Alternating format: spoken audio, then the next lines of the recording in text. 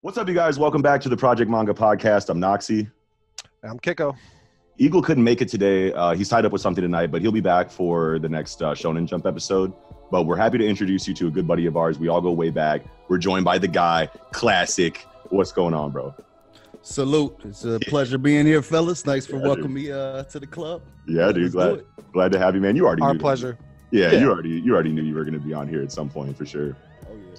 So this is a special episode of the Project Manga Podcast. As some of you may know, either from the Facebook group or who follow me on Twitter or Instagram, we've been talking about starting a spin-off series that runs alongside the main weekly Shonen Jump coverage podcast that's geared towards more casual audiences so that you don't have to be like hardcore manga readers in order to watch our videos. So welcome to the very first episode of Tangential Tie-Ins. Kiko and Eagle and myself have been thinking for a while now about things to talk about in this side series, and we have a litany of topics now that we'll be bringing to you guys about every other week and talking about for about an hour to an hour and a half that are a little bit less intense and that really any anime or manga fan can tune into and have a pretty good idea of what's going on. So really excited about the topic tonight. If you follow the Project Manga Facebook page or you're in the closed group or if you follow me on Twitter or Instagram, then you know that this very first episode of Tangential Tie-Ins was decided by a poll and the people have spoken. So we're going to be talking tonight about anime cult classics. Yes, we'll be looking back at classic anime and have a conversation about the staple shows that not only introduced us to anime and kickstarted our fandom, but also paved the way for subsequent stories that were no doubt influenced by these classics. So we've all had some time to think and kind of prepare a list of our favorite shows from back in the day. And we'll be going into what we love about them and what they mean to us, and what they meant to us as bright-eyed, brand new anime fans in the earlier 2000s. So older anime fans out there that are familiar with these shows from the time period that we'll be talking about can hang out with us and reminisce on the nostalgia of simpler times, when we were kids just finding out about anime. And the newer anime fans, either familiar with these shows or not, can kind of hang out and hear a few old heads talk about why we love this shit so damn much. So Hell yeah. Yeah, how are you guys doing? Hell yeah. Yeah. Good. Feeling lovely on Friday. We're getting a little lit here. Hey, Kampai. Let's Kampai. Kampai. It's the casual episode. Gotta toss one back for the classics. You feel me? Yeah, man. Kiko, you want to start us off?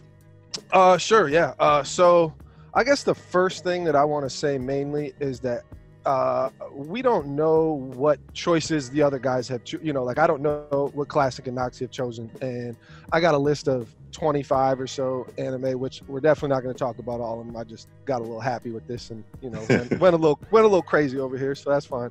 Great topic. Yeah, definitely. And so I'm not going to talk about Dragon Ball or Dragon Ball Z, but there's no way that we couldn't mention it. And I don't know if these guys want to bring it up, but obviously if you are here, Dragon Ball is probably the reason. If you're an American, you probably Dragon Ball is what got you on this path. It's got to be like 99% of anime fans that are anywhere near like 25 or older, probably. Yeah, over here in the States, I bet anybody all the money in my pockets that they couldn't find a single anime fan that didn't say that Dragon Ball or Dragon Ball Z, wasn't their introduction to the medium. So, right. Yeah. Definitely. So, well, with that said, I mean, it's hard to choose off 25 here. Right. Whatnot. But I think I really want to start with Dot Hack Sign. Man, I can't believe that you have that. That's on my list too. I know. That's on my list too. The reason why I even want to start with it is because, so we cover Shonen Jump topics and we love Shonen genre of manga and anime. And so, Dot Hack is the first isekai. I think so. It's the really, isekai.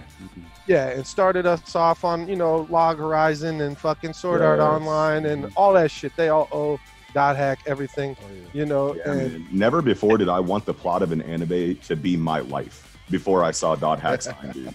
Like, I was like, if I could be in any anime plot, I would want to be in the world. You know what I mean? That shit blew my mind. With the original Za World. Yes, the original Za World, though. Yeah, It's ironic that I got introduced to that whole realm by playing the video game. Like, dude, those games are fire. Yeah, that was like one of my go-to. Bro, those are all worth like That's $250 right now. Yeah, Like, and I'm mad that I still don't have them, dude. A crazy fact about those games. So like, Dot Hack Sign was the first anime that I went out and bought the DVDs for. Right, like I wanted to collect Dot Hack Sign and have that to watch whenever I wanted. And if you got all the DVDs, there's a cheat code on the back of the DVD cases that you could use in the game to unlock special areas in the dungeons that give you chests with one-of-a-kind items in them. damn, never knew that. I did not know that. Never knew that. Crazy, No. dude. Yeah, Yeah. And like I wouldn't have, and like I didn't realize that because I got the games. I got Infection, Mutation, Outbreak, and Quarantine. That's As all they of were, them. that is all of them. And I think there was another one. I think there was another one. Maybe I think there was some other like I don't know what you'd call them, like spin-off games that weren't a part of that main series. Liminality, I think, was another one. Oh, Or maybe man. that was I can't remember. that I didn't. If it was another one, I didn't play it. I played those 4, and yeah, that was my first like MMORPG like experience. Like really, it wasn't an MMORPG, but And you the know, story It felt like was, one back then. it was supposed to It was- feel like it. Yeah. it was back then. Yeah, it was. Back Yeah. then. Yeah. So, and the reason even I want to pick this is because this was the first anime ever in my life that I could fuck with that wasn't heavy fighting and martial arts and shit and like Yeah. a dialogue heavy Yes. series where it's like I was pretty much on the edge of my seat. Like there was a lot of like tense dialogue and just Right. shit. You was just like, man, this. I wonder where all the these plot Yeah. points are going and shit. Right, you know? right. Like it was. It got heavy. It got did. super Like, heavy. it made, like cerebral for a youngster. You know? Yeah, and for a series, for a plot like that, you would think that there would be a lot of fighting because that's like a really big thing in video games is the grind. You know what I mean? But and I think that they knew that, and and maybe they knew that and they didn't want to go in that direction. I think they wanted to tell a deeper story other than just action all the time, which they definitely did.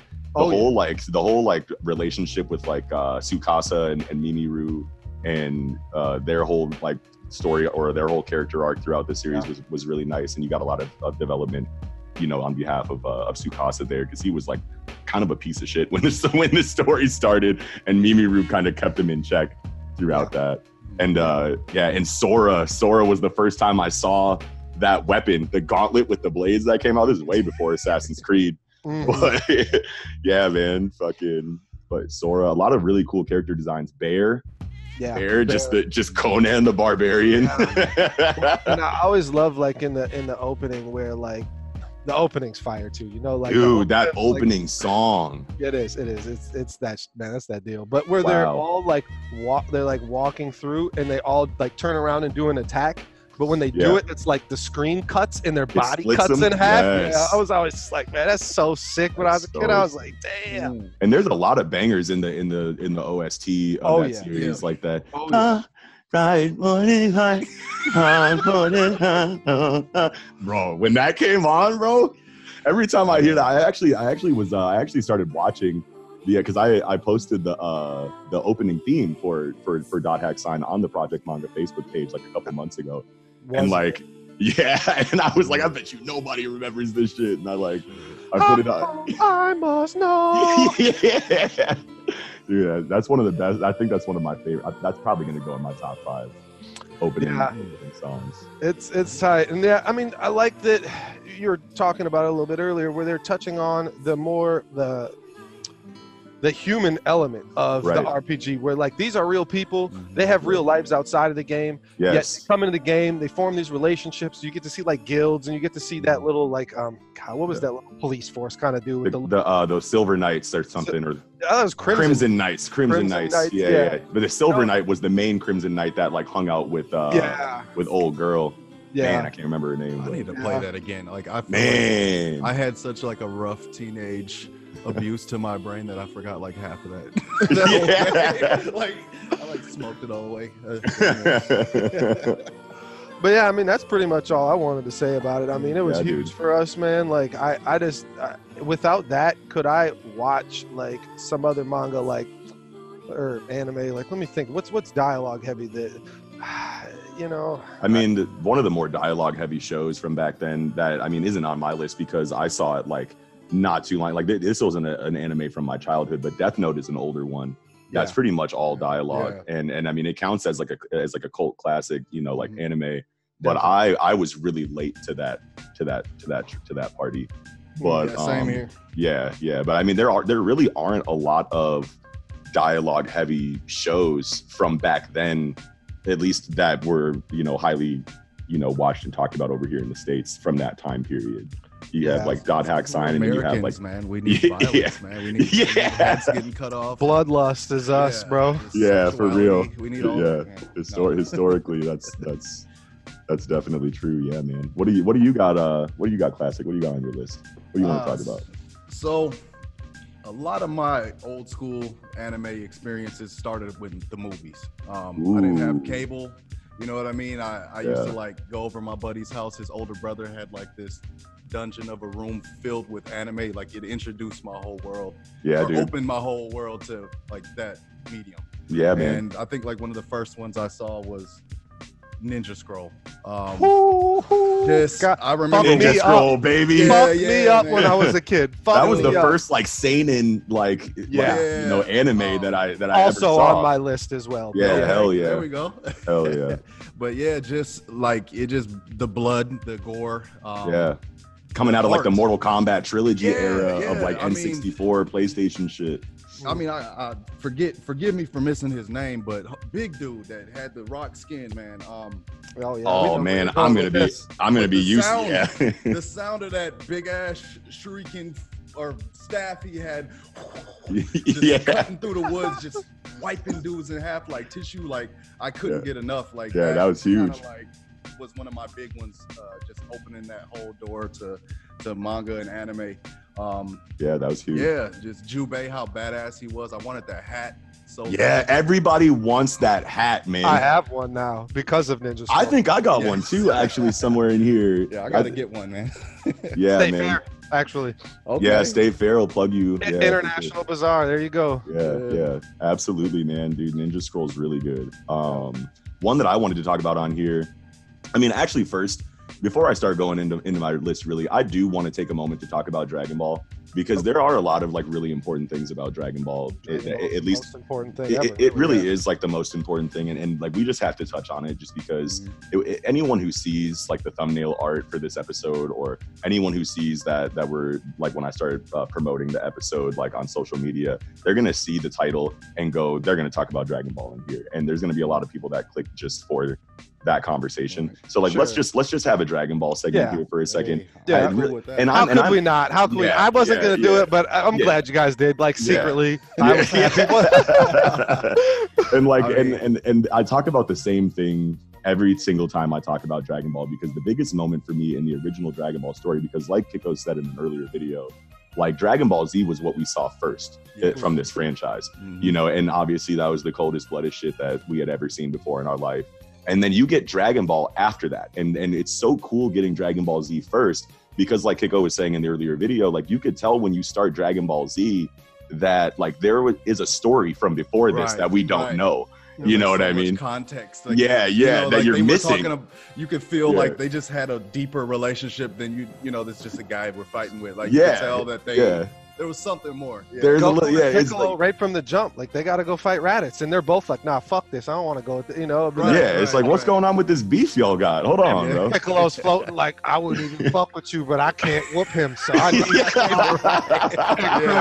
Krillin and Roshi are 2 weeks. So come on, let's go. Yeah, for sure. It's just salty. So just like that dynamic of learning, like Dragon Ball is basically a prequel to us.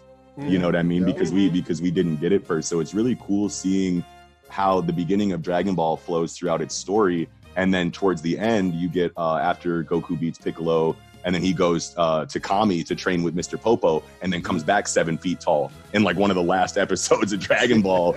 And you're like, okay, this is where that ends, and then this is where this starts, and you see the whole story. Gotta mention he had a hat, didn't he? That same hat? No, he had something over his head. Came back. No, Goku came back without. He didn't have a hat, but he had like a purple coat. He had like a purple coat, and he still had the powerful. And then when you saw his hair pop out, yeah. Oh, maybe it was I that. Think yeah, so, maybe something like that. Yeah. Yeah, that was like an intense moment. Just Mr. Popo borrowed him the turban, you know. Right. Yeah. Bring it back. I'll fuck you up. My waves. Popo got 360 waves spinning like. Oh my God! We got some diversity on this podcast. Yeah. 360 waves spinning. Oh, he said they help my waves. That's amazing. Okay, and can we talk about General Tao, man? Okay. I mean, please do. He's the best villain ever. Like, and General Tao was the first time in anime, the first villain that scared the shit out of me. You know what I mean? Like, there were bad guys that not playing at all, dude. Ever. No, the original bad man, dude, for real, bro. Man. And like when he kills General Red or God, I always Blue. General Blue. Yeah, it's General Blue. I always mix him up. General Red's got the red pompadour and he's short and fat. It's like Danny DeVito. Yeah, he's the leader. He's the little bitch. He's a little bitch. Yeah, General Black again, having the General Black fight his battle for him. Yeah. But yeah, when he kills General Blue with his tongue, that was like with his tongue, dog. Like it was right in the temple. Yeah, and they hyped General Blue up so much as like a competent fighter, and then like up until that point, and I don't remember any of the confrontations like off the top of my head that we saw General Blue in. He fought Goku for a little bit.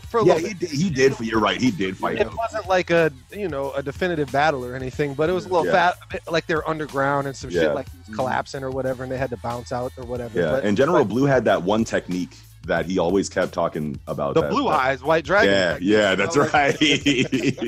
Stared at you and froze you. Yeah, and it froze you. Oh, well, and I got to cut you off right there because when he did that to General Tao just cracks his neck like that. Yeah, that's that bullshit. What the fuck? Cracks his neck like, Yeah, that was the moment where I was like, oh. I was like, yo, this dude is not playing. And then literally seconds later, he like dodges a haymaker and right in his temple, bro, and it's over with, and you just see like this huge like bruise like indent, you know what I mean, and his eyes go white and he falls over, and it's just like, wow, man, like I was like, how is Goku going to deal with this, man? You know what I mean? Like that was the first time that I was scared. I mean, I was tripping when I found out that he was the Crane Master's brother. I was what? Master's brother, That made me like Tien. Just like, and Tien was scared of him. Yeah, that's right. That's right. That was huge. What else? He had so many cold-blooded moments. Like I talked about in the previous podcast, like where he was dealing with the tailor, and the tailor, hey, all right, I worked 3 days and nights. Like where's my money? He said, what? You dare ask fucking General Tao for money? Your fucking life is your payment. Oh no, it's not. Pow, actually, give me that. Like Old Country for No Man. What's that? No Country for Old Men. Yeah. With the pressure gun. Yeah. Yeah. So how long have you been a tailor? Well, little did you know you've been practicing for this moment for your whole life. Friendo. Let's see what you got. Yeah, dude, that's one of the best movies. Another one I want to talk about too is where they're at the bottom of Corn Tower, and before Goku even fights him, Bora tries to fight him, and the swole ass native dude, and runs at him with the spear, and then Tao just catches it with one hand, and he can't move it. It's like trying to pull it. Dude, I forgot all about that. And then he holds it with just his thumb and his index finger, while Bora still cannot budge the spear even a little bit. And then he picks the spear up, and while Bora's still holding it, and he gets like flung up, and he flings Bora off the spear and then throws the spear right through his chest. Kills him right in front of his son. Right in front of his son. Right in front of his son, dude. Oh, yeah, that was emotional. Huge. Yeah, I was like, no. Man, Upa starts crying, man. I would start crying. We're all crying. Like, man, what the fuck, man? I'm at the crib crying with the blanket on. Oh. Why they gotta do the natives like that, man? They had it hard, haven't they gone through enough? Ooh, yeah. Nah, dude, man. Yeah, no, Dragon Ball is huge. And Dragon Ball also gave us the tournament arc that we all love in every single story that we watch. And it's 3 tournaments in one series. Yeah, dude. And just going through those, like, I mean, like, how could those not be your favorite parts of the series. I mean, like looking back, I mean, like anyone can have like little spot, moments here and there that they favor. But I mean, like everybody loves those tournament arcs, man. Jackie Chun, dude. Like, I like when my favorite image of the first tournament, them showing up with the suits. Yes. With the gangster ass suits looking fresh as hell with Master Roshi. Yeah. Like, man, like I wanted one of those suits. I still want one of those suits. Right, dude. Man, man, it's so tight. Master Roshi blows up the moon and you just see like moon level destruction for the first time in the series, and you're like, for the first time, Diesel like that. Yeah. No, he got cock Diesel when he did. blew up the volcano No, and the moon too. Yeah, both of them. Yeah, he had to get swole before he threw that. Yeah. And we see that. Like that imagery of Master Roshi in that moment has gone on to influence so many other amazing moments in anime since then. Gon versus Moral, when Gon is charging up the Jajanken on the way when they're deciding who's going to go to NGL in the Chimera Ant Saga, and Moral's like, hit me with your best shot. He takes his shirt off and says, "Whoo!" and it, like that's obviously directly inspired by Dragon Ball. Another moment that's inspired by Dragon Ball in Hunter x Hunter that a lot of people miss is when Netero is talking to Colt after he like warms up a little bit from when Nove was dropping the ants into the 4D mansion for him to warm up and like stretch his legs, and then Meruem is born, and then Colt's the only one that's seen him, and Colt comes because he's like, yo, the queen is dying, we need your help, like I surrender. And then Netero is like, all right, you've seen the king, right? How does he stack up to me? And he flexes his men. That's from the Cell Saga when Goku. Who does he flex for? Vegeta. When no, it wasn't Vegeta. It was Piccolo, wasn't it? He was like, I can't remember exactly who it was, but that's a parallel that a lot of people miss from Dragon Ball Z. The Korin. Wasn't it? No, it had to be. He goes up to somebody and was like, you fought Cell or you've seen Cell already. You felt his ki. Like, how does mine match up with his? Like, that's a direct inspiration. Might have been Vegeta and Trunks then. It might have been Vegeta and Trunks though. I feel like it was them. Yeah, Dragon Ball, man, the paved the way for everything. And we could, we could talk about it all night. So much, like just bringing up Vegeta and Trunks to me, like one thing I just do gotta say is that Toriyama planned to stop at Frieza. Frieza was the original end. Goku was supposed to be the only Super Saiyan, and Dragon Ball to the end of Frieza is the original content of Dragon Ball. So, but made too much money. Shonen Jump, Toei, like, nah, fam. We need this. We need this bread. This is $1 billion right here. You leave it on the table. We're gonna keep going. Yeah. And so, it's amazing how well Toriyama did with the Android Saga, Cell Saga, Buu Saga that wasn't planned, and he just had to kind of fit it in. Buu's my favorite saga. Man, I just wanted to rewatch the Buu Saga, and I was about to resubscribe to Funimation just to watch the Buu Saga last night, and I'm just like, man, there's so much shit to watch. I should Buu Saga for the 80 billionth time. Yeah. How many episodes do we think that the Buu Saga is? I think it's like 80. It has to be. That sounds right, because I think it's the so total extensive. show. Yeah. Let's see. I think Dragon Ball Z is like 260 episodes total, just Z, and I think Dragon Ball is like 150-ish. Yeah, and that's perfect. Like, because I mean, though I love One Piece, nobody can do what Oda does, right? So like if you get to 500 episodes and it's good the whole time, you did a good job. Bravo. Did a good job. Yeah. So because you almost have to expect it to kind of like drop. Like there's always there's that one arc or like that just something happens and you're just like, ugh. And a lot of it, like a lot of the reason why we have that expectancy is because that like you can tell when a story is going to be long running like that for a reason, and you can tell when a story is going to be long running like that because it's an editorial mandate. You know what I mean? So like when you see that storytelling quality start to taper after 300, 400, 500 episodes, I'm not going to name any names on any series right now, but like once you start feeling that storytelling quality start to taper, you can tell that it's because they didn't know. Bleach. But you can tell that it's because they're just kind of winging it, you know what I mean? And they're continuing. You can tell that it's because they didn't they didn't plan to continue. But anyway, they're not Oda. And we gotta excuse them. Like they're only human, you know. Nobody can match up to the god, you know. That's just how it is. Yeah. But moving forward, Kigo, did you what let's get into something here. We can deviate away from Dragon Ball now. What do you got next? Well, let's see here. Let's go kind of back to more, I don't know. I don't want to call it like a mainstream classic, but it was on Toonami or Adult Swim or whatever. And I just want to go with Outlaw Star, which is I got that one.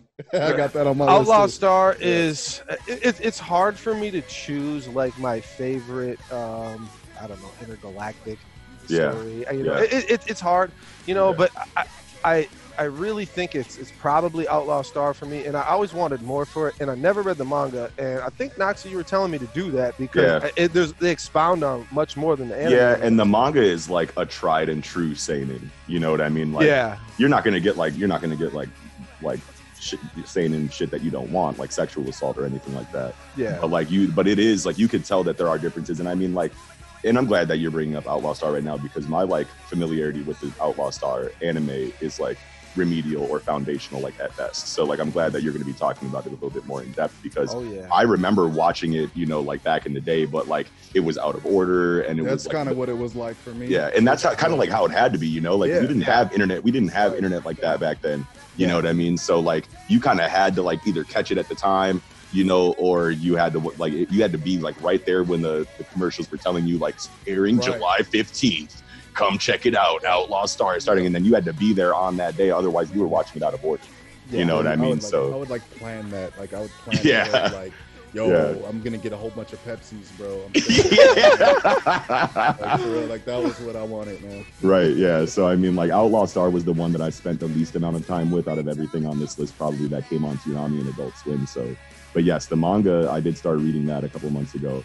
And you could see that it's pretty much the same thing as the anime too, but there are just more like seinen elements to it. So yeah. And I'm, you know, as with pretty much any anime versus manga, they're going to go more in depth and you know, at least on these 2-season 26 episode animes, which, you know, they're probably fitting fucking 6, 7, 8 chapters into one episode and shit, you know, and I don't know if that's the case for Outlaw Star exactly, but that's how a lot of those 26 episode animes are. Yeah.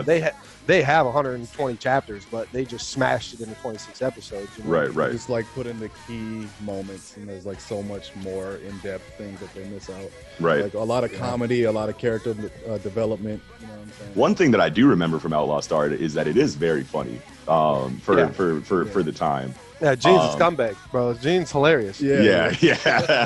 Just like him, like I mean, like and like him womanizing and all that. Yeah. And like there's some scenes like when he's like going into like space like for the first time that was like funny until you get the flashback of like his dad and whatnot. Like but I mean like them poking fun at him. Jim, what's his homeboy's name? Jim Hawkins. Yeah, and he's we got a space cherry out here. What? Yeah, he's like, you want to hold my hand, bro? Roasted his ass. He's like, I'm okay, man. He's like, I'd rather hold old girl's hand. And you what's her name? Melfina. Yep. Grabs Melfina's hand. Badass though. Yeah, it was crazy how, and this is one of the first, maybe the first anime I ever seen where like the main character was a dude, but the supporting characters around him. Well, Jim was a supporting character, I guess, but you had Suzuka and Aisha, who were the muscle. The hired muscle were the women. Gene would get his ass beat, and the women would come in and just fuck shit up. I loved that. Work, and it was so tight to where you never once really back in those days saw like where women were stronger than men, and that's so great for anime and manga because these are all superhuman stories anyway. Like you don't have to like be biologically accurate where men should technically be stronger than women just biologically, and that was just so tight where it was so easy that with Hilda. Dude, Hilda was such a badass, and dude, and I remember being like whack when I was a kid, like seeing Hilda and being like, oh my god, I'm in love with badass women with eye patches. And, like I didn't even realize it. Like I like that's like my type now. Like all of a sudden, Hilda was cold-blooded, and then all of a sudden we get an agenda from like Akame ga Kiru, and I'm like, oh, You know what I mean? The boss Yeah. from Night Raid. And I'm like, Yeah. oh my God. And she's got the metal arm and she's just cold blooded too. And I'm like, every Smoking a girl with square, an eye patch is Mhm. bad Yeah. business in anime. Yeah. You know? Yeah. Oh, Pretty yeah. much any character that has one eye is like beastie to me. Like, Yeah. Toga. That's like Toga starting now. Yeah. Toga. Toga. Himiko Yeah. Toga has her Oh, fucking. yeah. I don't know if she lost her eye, but she has an eye patch right now. But that's we'll save that for the other podcast because that's Sure. like current manga shit. But yeah. I'm not there That's yet. right. I'm not but there a yet. lot of tight shit with fucking Outlaw Star that I loved the most is that it was Chinese theme. Yes, the Tao magic The Tao magic, Mhm. yes, Yes. and the K pirates, and the K pirates. Yep, and they did, Pagawa Sampa, and Yeah. they had the fucking The chant. yeah, and they're like a big ass dragon like come out behind them, and it was a Chinese dragon like coming. Yeah. Yeah. And you And, see that a lot in like Chinese like cartoons, like in Jackie Chan Adventures, Yumo Gui Gui Bai Mi Tao. Yeah, with his granddad and the medallion or the talismans. Yeah, Oh man, well, and amazing. and Dubs, who watches anime, but not like he's not serious as like we are. And I used to, he'd just come over to the crib, and I like, hey, you got to watch Outlaw Star, right? So Yeah. we'd He be. was just telling me this story that you're about to tell right now. Oh, I man. was at his house. It's hilarious where fucking I showed him like towards the end. So Gene has a caster pistol. His pistol's called a caster, as well as there's other casters in different shapes, not only a pistol. Like the McDougal brother Ron has one that's like a magic wand kind of, Yeah. and it's still just a gun. It just shoots out a shell. They're all shotgun shell looking, Right. the caster shells. And Right. so there's 3 caster shells that nobody knows exists and they can't find it. It's like a 4, a 9, and a 13, I want to say. You Whatever. got there's 19. I remember 19. Well, there's 1 through 20. 19 was the dud. Yeah. So and 19, he just got a dud, which was a Yeah. bootleg shell that he was Oh, like, man, yeah, I can't. Yeah. Yeah, like I can't. I got to I think spend that was real in one money on of this. the first That was episodes. like the first Yeah. ones where when they first showed like the magic, or you know what I'm saying? Like I remember that. Yeah. Yeah. Yep. And so we're towards the end, and Dubs is watching it with me, where he shoots one of those whatever because he gets all 3 of those shells from these wizards on whatever island that he has to go to get these special shells because they know they're going to the Galactic Ley Line. Right. And they know they're going to fight fucking Hazanko, the K Pirates, McDougal brothers, the whole rip. Like everybody's going. Right. And so he gets these shells, and it's one of the K Pirates, the girl who captivates people with her beauty, whatever. Yeah. And she's throwing like energy balls, and Gene's just canceling them out because that's what the caster would do, is cancel out the K magic with the caster shells. And he would, run out of regular shells, and he had to use one of these shells. And they told him, like, if you use this shell, it's going to drain your life force. And so Yeah. he has no idea what's going to happen because it's the first one he ever shoots, and he shoots it, and the gun like fucking jams a little bit, and then like a big old like it like I can't even, it just kind of swells up in this Yeah. badass fucking little it's like a black hole ball, comes out slow as fuck, like it's not even like a bullet. Like a And, singularity. Yeah. Yes. Right. And, Yeah. and she's like, I've never seen this shell before. This looks weak as hell. Like, what the fuck is this? And it gets closer, and it sucks her ass into the black hole. Yeah. And she's and Dubs was like, holy shit. He's like, what the fuck? And he's like, all right. Start this over from the beginning. Well, no, yeah. He's like, we're gonna call that one "Shut the fuck up, bitch." Hell no. Oh, yeah, it's just yeah. this is a good story. That was hilarious. Where he didn't have no context and really just saw Right. like one of the last episodes. He was like, "Whow, it's just tight as fuck," Then he watched the rest of it. Like, yeah. Yeah. But those, it's just I love the Chinese aspects of it. I just man. like when Magic versus technology is always an incredible dichotomy that I love seeing in storytelling. Mhm. especially That's why I like Final when Fantasy so much. definitely Yeah. definitely Yeah. they have a ton of that, and especially too We when could have an episode about that too. And Yeah. I'm gonna write that down. definitely Fantasy. yeah. Yeah. Anyway. And so the technology like recreates magic, even like Mhm. they're using technology to create magic almost with those caster shells, and Right. they caught like the first time they say they're like, damn, that's the same as like a Tau spell. It's like the same shit, and it was just a great story overall for the 26 episodes, and I feel like all 26 episode animes feel like they end too abruptly for me. Right. Yeah, You only get 26. You only get 26. I mean, 13 is even worse. Holy I shit. know, dude. But the 26, you know, like especially back then, when we were younger, you know, it didn't seem like a big deal. But like as I'm older and I watch them, I'm like, man, I just feel like I need like a whole nother 150 episodes. Yeah. Right. I have so It's many like, and questions. it makes you Yeah. wonder. It makes you wonder, like, what if like these, because a lot of these 26 episode anime, you know, didn't have a manga source material that it was based off of. You know, the manga came afterwards for a lot of these. Like, I don't think Cowboy Bebop has source material that it was based on. I don't think Trigun originally had a manga that it was based on. I could be wrong about that though. I'd have to go back and take a look. But you know, it almost makes you wonder, like, okay, if we're gonna start with an anime, maybe we can get a manga based on the anime that continues this story even longer as like a sequel or, you know, a threequel, like kind of like situation in like a seasonal, you know, like volume by volume, like continuation of the story. I feel like that would be really cool to get for a lot of these stories. But and maybe some of them are, and I just don't know about them. But Sure. but like that, I feel like we would really appreciate that too. But moving forward. Somebody else go ahead. I think we should have classic. No, let classic. All right, yeah. What you got? Well, let's see. I'm just interested in what he has to say because you know, you're Because new he has here. movies. He has Yeah. movies and shit. A lot of them are movies from the back in the day. Yeah. But a show you already mentioned, Cowboy Bebop, is like one of my all-time favorites, man. Yes. Just that beginning, that Yeah, Tank.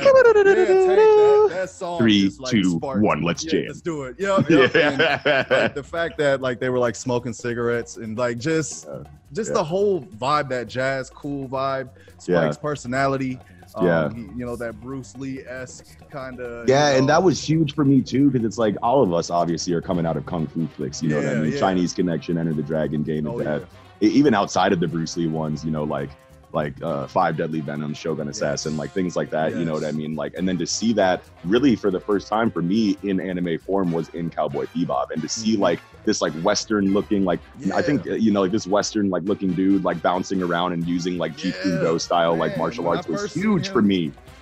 Yes. I was stuck, and it wasn't just pistols. Like, you know, and he would shoot people. Yeah, but he would rather jaw you. Yeah, exactly. Yeah. Like, I have this thing in my head. I don't know if it could just be my imagination, but I remember him with nunchucks at one point. Maybe it's just, that moment. Nunchucks. So what he did, it's like I want to say it's like the 3rd or 4th episode where he's trying to ask for information and goes to like a shady ass dude to ask for information about a dude, and so the dude won't give him no information, and Like he walks up. Blood stuff, that drug, maybe it was. That's Red Eye. Red Eye. That was from the first. We gotta first get episode. That's from a couple episodes too. There's actually some other like subtle see that shit in again? episodes. Yeah. Because Vicious tries to move it on Jupiter Jazz. Oh yeah, he does. And he gets like a fat sack of, I don't know, you know, whatever. Yeah. 50 pounds. I don't know. He got 50 P's to flip over in the Red Dragon projects or whatever. Prefecture. Yeah. But the nunchuck part is that it's so tight because he was like, he goes over and sees the nunchucks on the wall, and he's like, this chain's extra long. Is this a Way of the Dragon model? He's like, damn, dude, nobody's coming here. He's like, that's a Bruce Lee shit. And he's like, wow. And he was like, all right, I'll give you that information now. I'll fuck. And it was so dope because like that was our time. Like that was like a kind of a connection. Like I felt like, I know that. Like, and that old man could have been me growing up. Like, you know what I'm saying? Like on some new medication or something, you know what I mean? Just, y'all don't know. Especially because it's like the year 2070. It literally could be us. Right. Yeah, and speaking of that, the year 2070, I like when they went to Earth and found Ed. Like that whole super tight that episode. Yes, like, that was seeing huge. what happened to Earth and how like desolate it was. And, because of like they did something where I don't remember exactly what happened, but somehow they blew up the moon with like that the wormhole type things they use to travel at light. The hyper speed. The portals. Something like that blew the moon up, and so like every day they would get weather reports, but not the weather. It'd be like 10% chance of moon rock showers. 30% of moon rock showers, and they nobody lived on the surface because there was fucking just craters showers every day. And there's like craters everywhere, just riddled around. You guys are. What about that episode where there's like that like evil slime on their ship? It's like a horror. That's a throwaway episode. I know. It's like a filler It's the episode. only episode I skipped. Yeah, but no, dude, you can't skip that one. It's a good episode, man. That's one of my. It's funny. It does. Funny. Well, especially like because it's like flat in the middle of the series, and it kind of like breaks between because right after that's when Jupiter Jazz starts, and that's a 2-part episode with like you get all Spike's backstory with Julia and Vicious and a lot of other shit. Mm-hmm. Right. Then it goes into like Faye's backstory, Jet's backstory, back to Faye's back. So they hit you with like 5 or 6 episodes right in a row where they're giving you all this like firm information that we needed, that it was good to break it up with that right before it, because there was a bunch of stuff kind of leading up, and then we're like, okay, we're gonna take a break from some serious shit, and then and then you're getting everything. And do you remember why that slime even fucking became a thing? I don't remember. Because they won some weird ass fucking Ganymede sea fish lobster, an alien ass lobster that they were gonna eat. Spike threw it in the fucking freezer down in the basement or the fridge, and they forgot it, and it just mutated into some fucking living blob that attacked them. Oh, really? Yeah. And I have freshly watched Bebop, if you can't tell. Obviously. I'm actually about to rewatch it myself, man. I might as well go ahead. Let's just all watch it together. It's beautiful. Dude, that's story. That's a classic. Like, isn't that one of the last ones that was like hand drawn too? It was for a long time. Coco was talking about that. I didn't even know that. He brought that up on a previous episode. I was like, oh shit. It was for like 15 years, and they just brought the style back because they're like, well, we gotta do something different, I guess. Like Megalobox is hand drawn. That's one that I and you can tell, like when you look at it, it feels like Bebop, which is why I watched it. I was like, man, this feels just like some old Watanabe shit right here. Right. Even I don't even know. Like he might have been the director for that anime. I don't know, but that's what it felt like to me. And I was, man, I'm sold. Yeah, 100%. Yeah, man. Getting into some. You guys have anything else you want to say about Bebop? I like the dog. Yeah. Oh yeah. I'm Welsh Corgi. Yeah, go ahead. I want one. No. I'll hug the shit out of a Welsh. A corgi? Yeah, that's what it is. A Welsh Corgi. I'll hug the shit out of that dog. Like if I see someone walking with that dog, I just want to. Fine. Yeah. Do you remember the one where there was the fat dude who it was called in the amusement park? In the amusement park. That's the best episode. That's the best episode, bro. That shit goes so That dude hard. was so creepy. He was so creepy, and it's tight because they're like they're talking about how he I don't know, was like a mercenary or a murderer or whatever. He went crazy. They put him in a mental hospital. He broke out, and then he was like attacking politicians that were like doing fucking bogus shit. And then you see like this politician like ready to meet up with these dudes outside some shady deal in the back alley or whatever. And then Pierre LeFou comes with his little fucking cane, taps it. He's like, your life's over tonight, gentlemen. Like, they're like, what? And they just start blasting at him. They're bucking at him. He's like, he really got his little shield, ain't nothing hitting him, blah, blah, blah, blah. And then all you see after that is like, it kind of pans away where they're shooting, and you just hear the dude scream like the bodyguards die or whatever. And then the politician is running away, and he uses his cane. There's like a little fucking jet stream that comes out of it. And he's floating and shit with it, like hovering towards them. And all you see after that is like politician dude stuck with his head through a fucking fence in the all in his neck, and he's way down. You're like, damn, man. That was so raw, man. Pierre LeFou. Yeah. That's Pierre LeFou. I forgot his name and everything. Man, like, dude, you just like real. I don't think I ever knew his name. I don't think I ever like knew his name from back when I used to watch the series. But I just remember him as like that fat, like penguin looking. Penguin. That's great. Yeah. Yeah, penguin looking. Like carnival dude. That was from that super creepy episode. I didn't know that. I didn't remember that was his backstory either, man. Yeah, it's man. Bebop did such a great job. They did a lot with one. They did a lot in one episode, and they didn't flow nicely. Right? They didn't feel like I got bombarded with too much information. Right. But I got all that I needed to get this story out in 26 episodes. Where I'm not going to be real mad at the end, and I'm mad at the end. I was mad. 26. Yeah. No, you only get 26. Yeah, and not only that, how it ends. You're like, man, this is cringy. Yeah. But.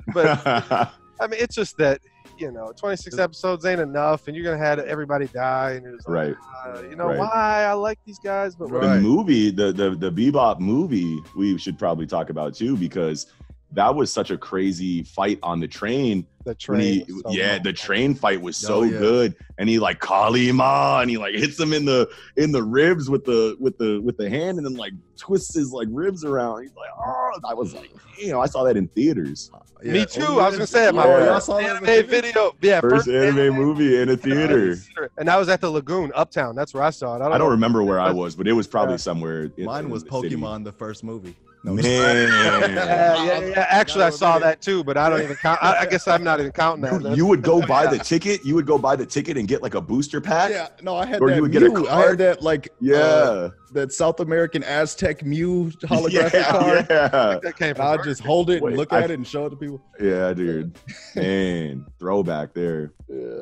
Another one that I wanted to talk about moving forward, Inuyasha. Let's talk about some Inuyasha here real quick, Okay. because Inuyasha was the first anime that I could get ready for. So like I got introduced to like anime through like Dragon Ball Z and whatnot, and I started like notice. I was like, okay, where do I get this? Okay, Adult Swim, Toonami, and I started going through the motions of watching anime out of order whenever they would show up, after school on these after school, like special segments or whatever, like in Toonami and Adult Swim. But Inuyasha, from when I started watching Toonami and Adult Swim, it hadn't come out yet on Toonami or Adult. It actually was exclusively Adult Swim. Yeah. Yeah. 11 So o'clock it came on. I remember. Right. Yep. So I would start seeing the ending I would start song every night. Like, that's when I could go to sleep. Like that's when I Right, go to sleep. Is The ending song goes so. Yeah. where she's on there. Yeah. That one, that's the second one, and that one's tight too. They had two in a Yeah. row, but the first one where it's just like the rose, Yeah. it's Kagome on the fucking Ferris wheel, Yep. Yeah, Oh, man. That I just- saw. man, my Yeah, heart. I would see I saw the commercials for it, and I was like, "Oh, this is the one that I'm gonna watch from start to finish." And I was like super hyped. Every day I would come home. I would like my regular home shit, and then I would start watching TV, and then the commercial would come on, and be like, "I'm gonna be here for that." Yeah. I'm ready. Like I'm really doing it. And then I started it, and it was obviously my favorite because it was like the entire story of. And then like we get to the like way later in the series, man, and I'm following it like diligently. And then Go Shinki comes. And then the Go Shinki episode comes where he breaks Tetsaiga. Yep. Oh my gosh, I was pissed. Oh, I was salty, man. man. I I for real felt like all my like I was my so hope- scared. I was so scared. Oh, I was Shinki scared. was terrified. I thought I was gonna have nightmares about him. You can't do nothing. You're like, I'm about to bolt out here. He's like, you're about to bolt out there. Guess not. Oh, I guess not. I'm like, this motherfucker right here. He could read your mind. He was like a super like scary like design, like a big purple demon. And then he breaks Tetsaiga, because up until that point you were like, whatever, it's Windscar all day anyway. Yeah, right, Sorry, Go Shinki. And then boom, breaks it, and you're like, no. We're And all that is dead. yeah. I'm dead at home, the viewer. He's killing me after this. Right. No, for real. Like I almost stopped watching it. Mom, you don't get it, Mom. Go Shinki is here, bro. That's when my grandma would knock on the door. Take your ass to sleep. Yo, get it, Grandma. Your ass better be on that bus. Go Shinki just broke Tetsaiga, Grandma. I'm gonna break Tetsaiga on your ass if you don't go to bed. Right, I'm gonna test cycle my foot in your ass. I'm like, that's why I have a Tensega. No, I'm kidding. You don't need a grandma, I tell you. Yeah. Oh, that's so good. And then there's just so many like amazing moments. And I think Go Shinki was what activated Demon. Inuyasha's true demon form, which was like super cool to see. So like that's the first like, and it wasn't really a Deus Ex Machina, obviously, but like I was just like, No, that made total sense. yeah, it made total sense. But it was the first time where I was like, there is nothing this man is going to be able to do. And then all of a sudden the power up comes that like you're not, because like they had been teasing Super Saiyan for like a little bit in Dragon Ball. You know what I mean? And I guess they were like whispering, like little, little. Yeah. salt Yeah, in and I there. guess they were teasing, because he's introduced as half demon. You know what I Yeah, mean? but I never really thought he could go full demon. Me Even either. though I thought That's that what I part was of time- saying. Yeah, no, it hit me hard. I was so shook, and I was like, oh, game has changed. Yes, the game is Officially. I could probably like looking back on it. I mean, like sure, I was a lot younger back then, but like the feeling that I got when I saw Inuyasha go demon form for the first time is really similar to the first time I saw Gear second in Enies Lobby in One Piece. It's exactly the same. Yeah, where I was just like, I did not think that it was going to be anywhere close to. I didn't see anyone transforming at all in One Piece up to that point. Like, I didn't, except for I was Zoan. like, wait, what? Yeah, besides Zoan that, only. Zoan's only. Like, wait a minute, he's doing something different. Wow, what is going on? Yeah, you know what I mean? So like, it was very looking back on Inuyasha, that was like a really similar, like feeling that I got from that episode. And like, there's a lot of other moments in Inuyasha that are incredible. Like the Koromaru and Kageromaru episode where Inuyasha and Koga are fighting those two brothers, and like one of them like hides in like the throat of the other one, and then like the big brother has like the mask, like over his face, and then but like there's like some weird thing about their combat strategy that's confusing Inuyasha, and he's like, they're doing something different. Like, I don't understand what's going on here. I feel like I'm fighting two people. And then like he knocks the mask off, and then you see the little brother like come out. I don't remember exactly how it was, but that was a huge episode for me too, the Koromaru Kageromaru fight. And because that was the first time that Inuyasha and Koga were like legitimately teaming up in like a two fight and had to like put their differences aside. And I thought that was epic, because that like, was the super dogs epic. And the wolf, you know what I'm saying? I kind of had a feeling that was gonna happen. Yeah. I mean, you knew. Yeah. I mean, like, and it's hard to know like back then when you're a kid, like what to expect, because you don't have a litany of stories that you're familiar with already to like base like these plot points on. Like now, like we've read so much, like a new show comes out and it's like, all right, this is probably going to be like this, and like like things aren't as surprising anymore. Back then, basic shonen tropes blew your mind. You're just like, what the fuck's going on? Now you get them on everything, but like back then you were like, oh shit, I'm American. Y'all got y'all got to slow it down right here. I'm not used to all this. But another one thing I got to say, because about that Inuyasha turning into a demon thing, one of my favorite episodes is where Tenseiga's broken, so he brings it to fucking Totosai. Totosai's got to fix it, and so he doesn't have a sword, and fucking Sesshomaru shows up. Sesshomaru rolls up. And that so fight was amazing. And he fucking pushed Inuyasha to the point where he's like, I gotta see, because Sesshomaru's like, I heard you went full demon and I gotta see this shit, right? And so whatever, he finally gets Inuyasha to, like, he crouches down, like he's like hands and knees kind of thing on the ground, like just and like his hair's in front of his face, and then the wind's blowing this way and all the grass is blowing, and it just stops and the wind starts blowing the other way, and the bangs come up and you see the red eyes. Sesshomaru takes a step back and he's sweating. He was like, and he was like, oh my god, and whatever. They don't fight because Totosai comes in and just blows fire in between the middle of them. Yeah, that's right. And sit, boy, boom, and then they run and take Inuyasha out of there. But Sesshomaru's standing there. He's like, I can't believe I trembled even for a second against any person on anybody on this planet. Against nobody. He's like, I've never trembled a day in my life. This is the first time I ever was scared for my life ever. That's so sick. It fucked me up. That was so sick. I think that was the first time that we saw bloodlust, like be an outward, like blast of like malicious intent, like really, because that's like like a staple, like cliche in most especially like, shonen manga. I couldn't move. I like died. I know I would have died. Like, what's up with this dude? Like, like it's reminiscent of, well, the other way around. When Sasuke and Sakura are in the Chunin exam, and Orochimaru's in the grass lady's face or whatever. Like he's got the thing, but he sends the bloodlust out, and then they both can see the point where they both get kunai in the forehead. Boom, boom. It's just, and they're like, and then they come back and they're not dead, and they're like, is that fucking genjutsu? And Sasuke's like, Sasuke's shaking and he can't move, and he looks over at Sakura and she's like thrown up, and she's like she's like so comatose shocked and can't move at all.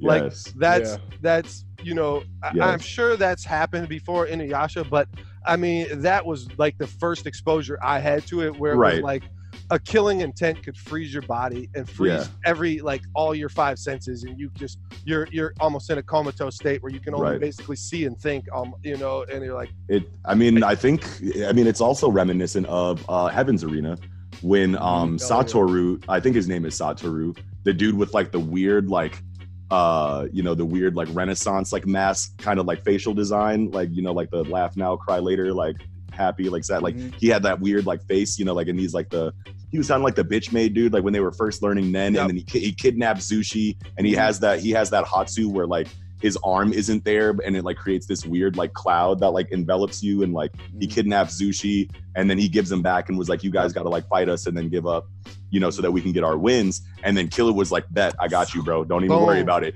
Yeah, he's like don't even worry about it, bro, we'll fight you and we'll give you your wins. And then they're like, all right, it's a pleasure doing business with you. And then they go back to their hotels, and then Killua was in his hotel room, and he comes down with the knife. And the knife in the animation and in the illustration goes through his forehead and splits his forehead in half. But then like all of a sudden, you know, it pans out and you see that he didn't actually stab him, but that's just what that guy felt like. And then Killua was behind him with the knife, and he's like, move and I'll kill you. Say anything and I'll kill you. Use Nen and I'll kill you. If you understand, look up into the mirror and open your eyes. That's the tightest Killua moment. That's the tightest Killua moment in like the whole series for me, if we're going to talk about Hunter x Hunter for a second. But yeah, it's very reminiscent of like that killing intent making you have a premonition of death and like feeling like you're going to die. That's Inuyasha was some of the best shit ever. I mean, those scenes, like it's just something you don't get in America. You don't get that. That is a good point. Like we don't get that unless like someone is like a tried and true illusionist. You know what I mean? Like then you might get something like that over here in the West, but that's Mysterio type shit or whatever.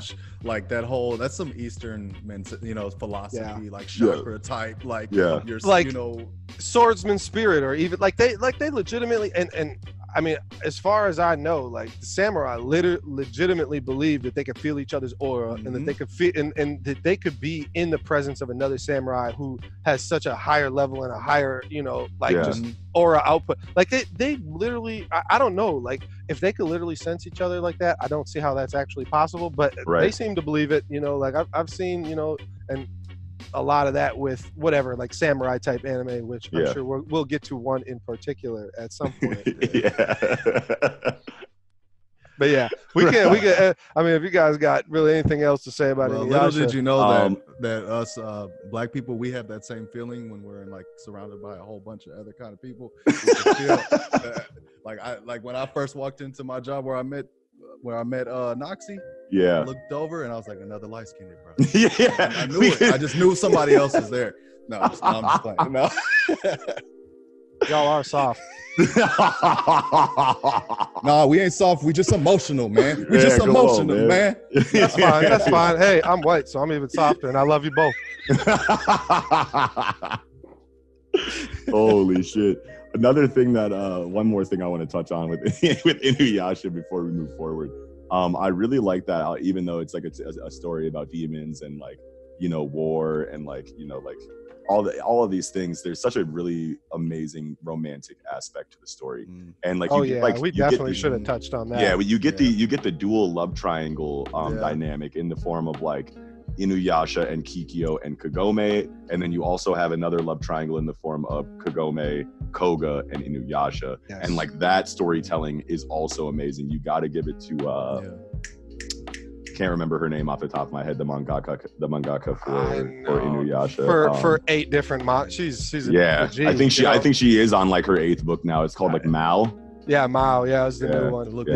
But yeah, big shout out to her for being able to instill, you know, like storytelling of that quality for so many different elements. You know what I mean, and that are all equally valuable, really. Yes, right. Yes, exactly. I mean, that's exactly. You finished my thought there. That's exactly where I was going with that. It's like every single, you know, genre that of storytelling that she is trying to tell is equally paid attention to and equally expounded on, and it just invokes so many emotions throughout the series. Balanced too. It's so balanced. It's not too like, all right, I'm tired of okay. As soon as you think you're getting tired of a certain aspect of her storytelling, she hits you, you know, with another one that balances it out. Exactly. And and I'm sorry, I definitely should have brought that up too, because that's such a big part of Inuyasha is the love story with it, and a lot of it, because especially for me, I want to say 15 when I started watching that, 14, 15, something like that. And I'm starting to date, you know, like I'm in middle school, high school, you know, and so is Kagome, and it's like I sympathize with a lot of, you know, these problems, even though like this Japanese versus America, and I live in the hood and they live in whatever. But still, aside from that, like, you know, you're like, man, I really connect with this story because it has literally everything I'm looking for or dealing with in life all together, and it works so good, so well. Yeah, dude, absolutely. And I think that is everything that should be touched on with Inuyasha. Anyway, obviously we can keep going through all of these shows and we could talk do a show about each show. Really. Yeah, exactly. But what do you got, Classic? What's next on your list? Let's see. I'd say, like, I got to go back to a movie because I got to explain, you know, I used to have to like hustle tapes, like borrow tapes from people. Right. And at the barbershop. Yep, yeah. At the manga barbershop. Where you get pompadours.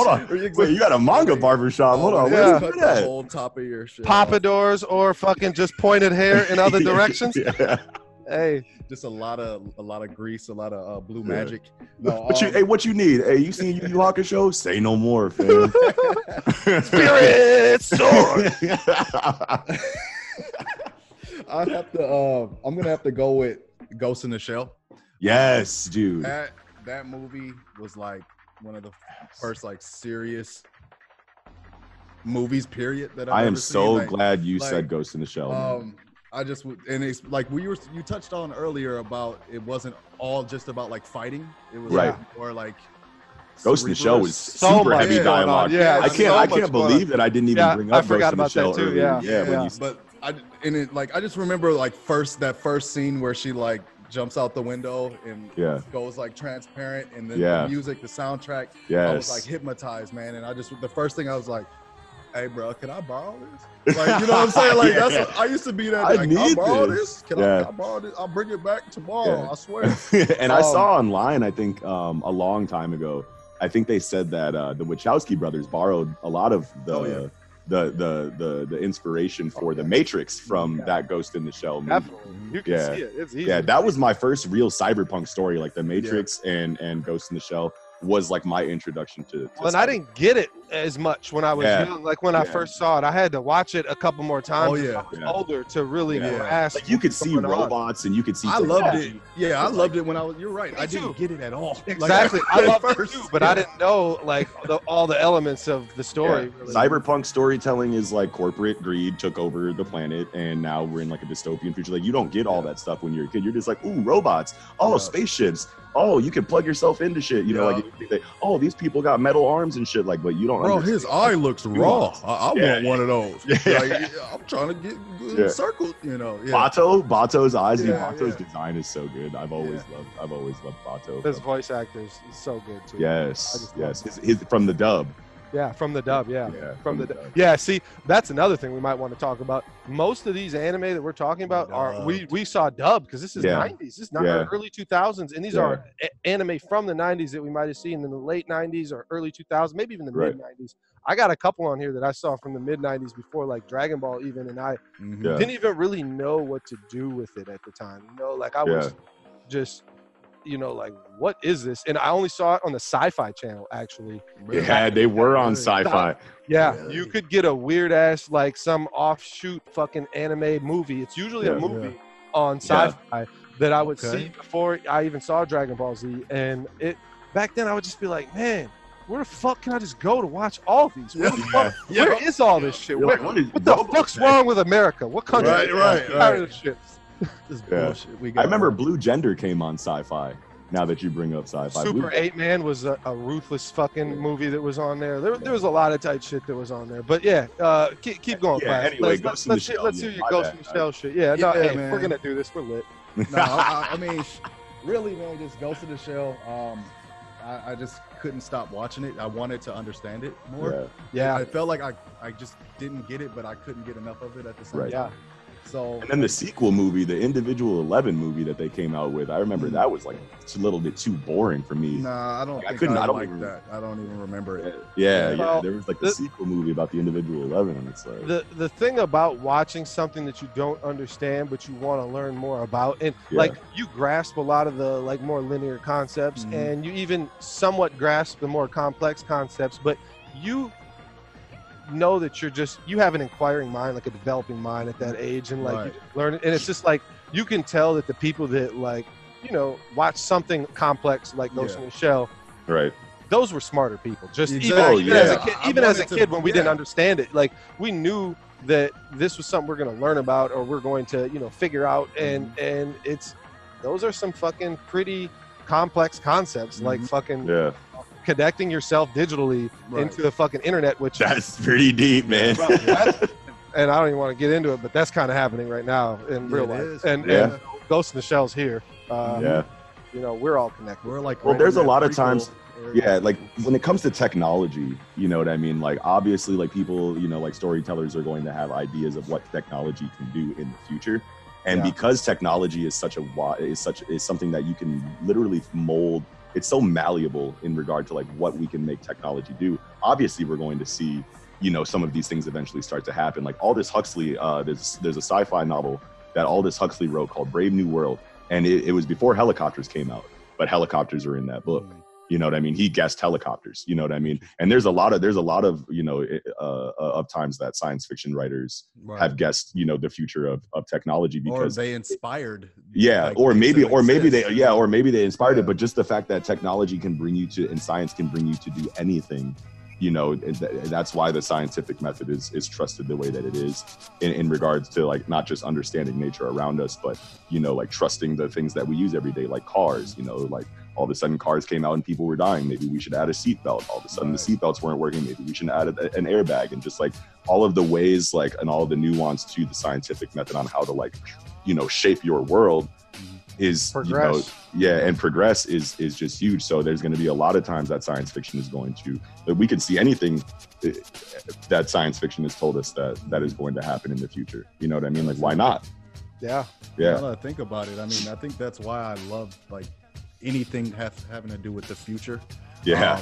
Like, I Cyberpunk's love, my like, favorite genre. Yeah, like I love that genre. Like Yeah. Cowboy Bebop was one. Like I said before, I just love Yeah. the fact that they're going to different planets, Right. and, like seeing the cultures and like just Right. their slums. I loved how they drew like the way they're It's just how so they live. pretty. Yeah, it was just Bro, like Cowboy Bebop's one of the prettiest drawn Yeah. shits you'll ever Yeah, see dude. in your life. Yeah, dude. And it Still to was this so day. ahead of its time, So man. ahead of its time. The animation is so ahead of its time, dude. There's a lot People of drew that shit frame for frame. Right. That shit Yeah. doesn't even some make dude sense had to a me. little paintbrush and said, and he was like, hey, yeah, and this is in the 90s, bro. So Yeah. it's like Yeah, that's they don't wild. even have the illustration technology that we have now.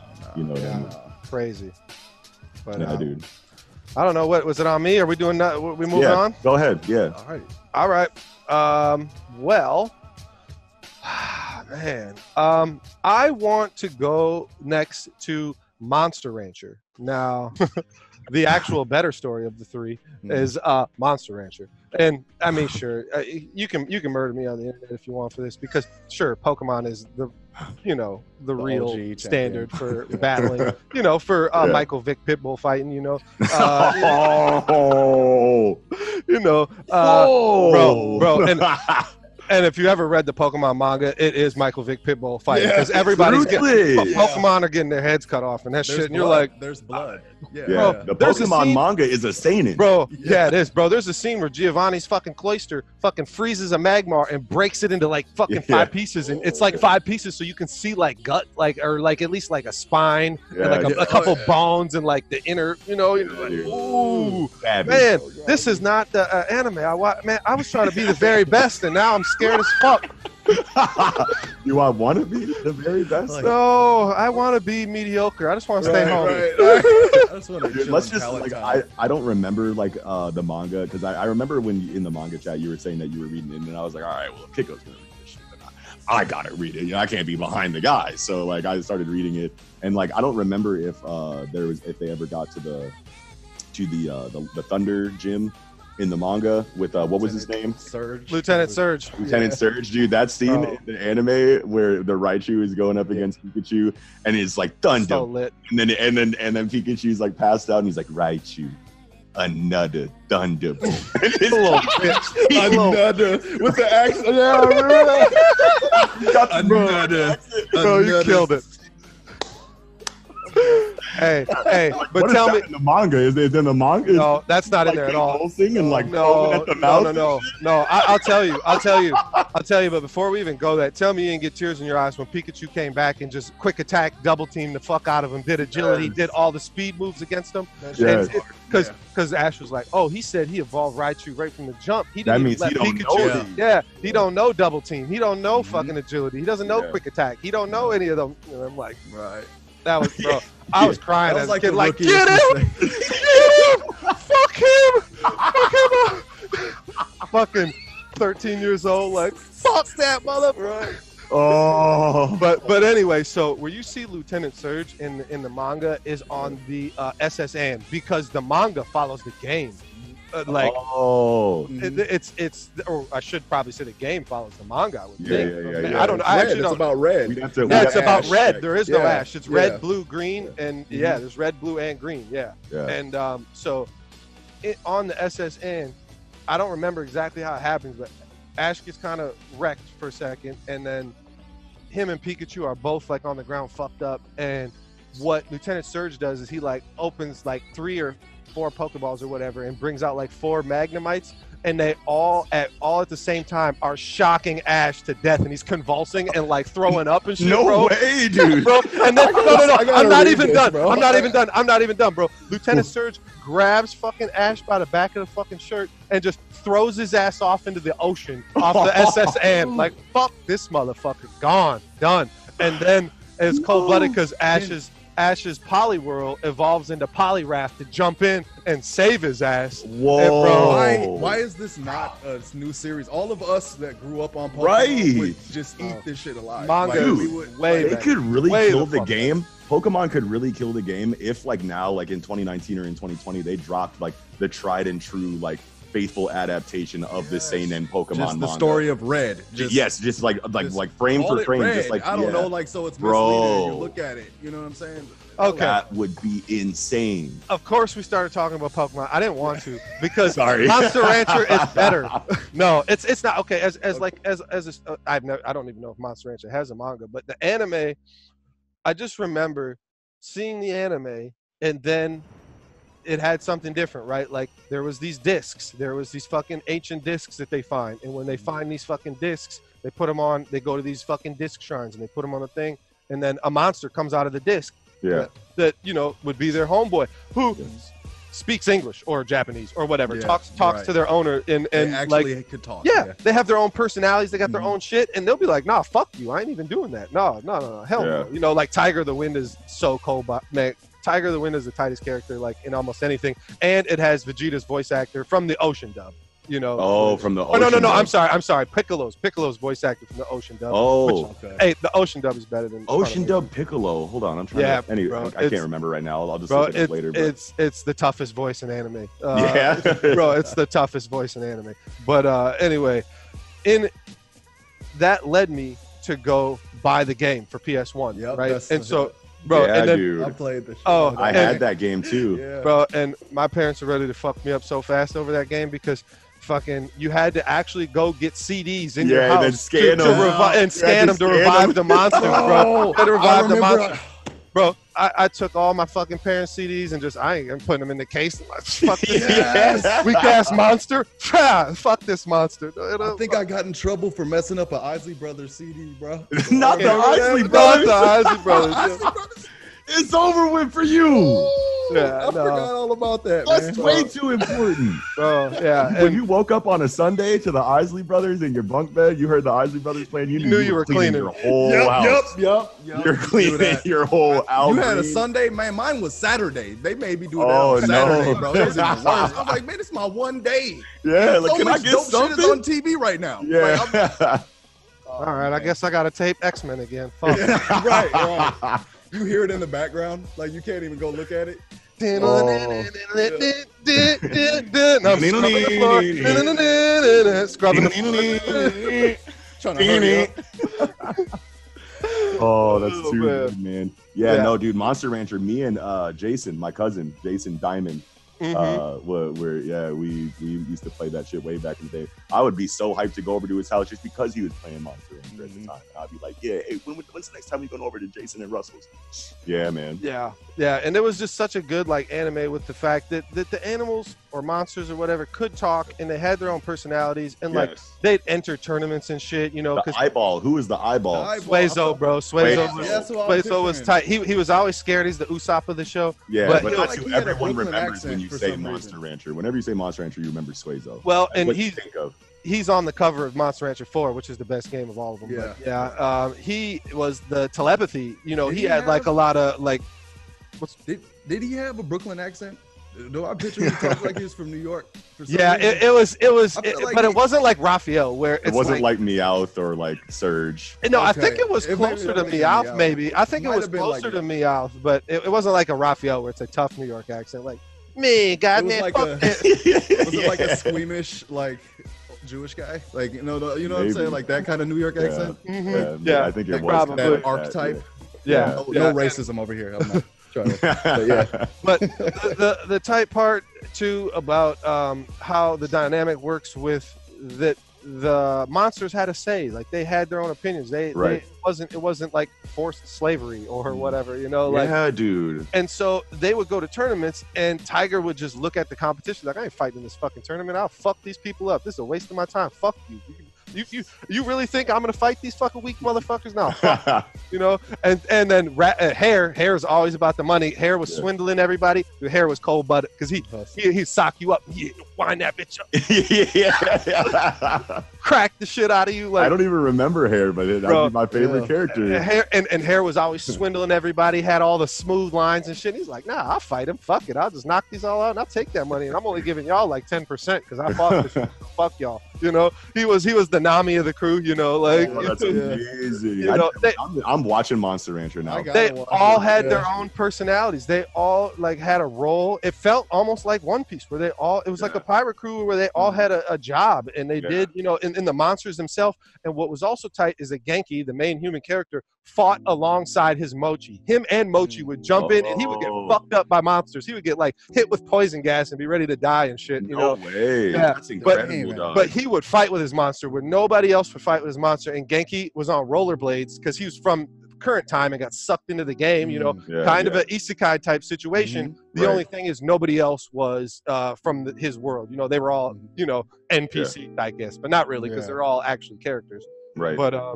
But yeah, it was just really cool dynamic that I don't see in anything else. And Your name, why would you? That's like, so like Yeah. when you have a unique like angle like that, like that's true to like if someone were to take that, that would be a really big deal. You Yeah, know they what I took mean? the Like monster there's some fighting genre and flipped it. You know, Yeah, they definitely yeah. did different Oh. shit with it, and I was with it right from the jump. And I like all the monster fighting shit. You know, like I watched only the first season of Digimon's the only season I watched. But That's I the only one I watched too. that's the only one you really need to. I Yeah. followed Digimon a little bit more because like that's just the show that I decided that I wanted to follow. So I got like Angelmon and oh yeah, Aguilamon. I got Aguilamon, like I got second gen like Digimon. Metal and shit like- Garurumon.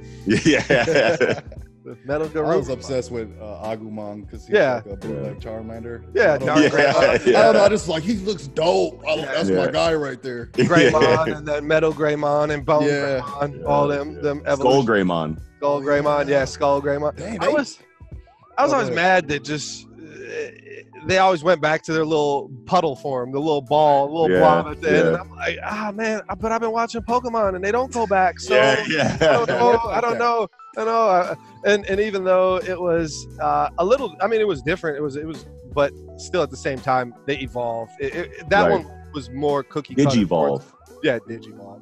It was more cookie cutter towards the Pokemon. Right. You know, Right. at that time where Monster Rancher wasn't, and Monster Rancher is just an Ocean dub, and I love the Yeah. Canadian company Ocean. Like, even though, so when we watched Dragon Ball Z, when we first got Dragon Ball Z on Toonami, it was the Ocean dub, Mhm. and it was edited to shit. There was a lot of fucking terrible script and a lot of fucking liberties they took by changing fucking, you know, lines and all that shit. Like I remember like Nappa blows up a fucking plane or a news copter that's filming a thing. Yeah. And then Tien's like, oh, it was a robot. It was a flat, you know, it's make bullshit up, you know? And I'm like, no, you saw the people in there and then he blew them up. What do you mean that was a robot copter? That was, no, what? No, hell no. They were androids. Yeah. And so, and I understand because that's like, at the time, Dragon Ball Z was too violent probably for to market to the demographic. Yeah, but they could see the money though, and they're like, we got to find a way to give this to our people. Do you guys remember that moms were like, seriously, moms against Dragon Ball Z, MAD? You know, I don't remember that, but I'm sure it happened. I remember seeing a T-shirt or something. I remember them petitioning against Pokemon and shit, calling it like satanic and shit. Like, I remember all that shit. Trying to take over America. That's where the South Park episode came from. Probably. Yeah, that's where it was based on. Chin Pokemon.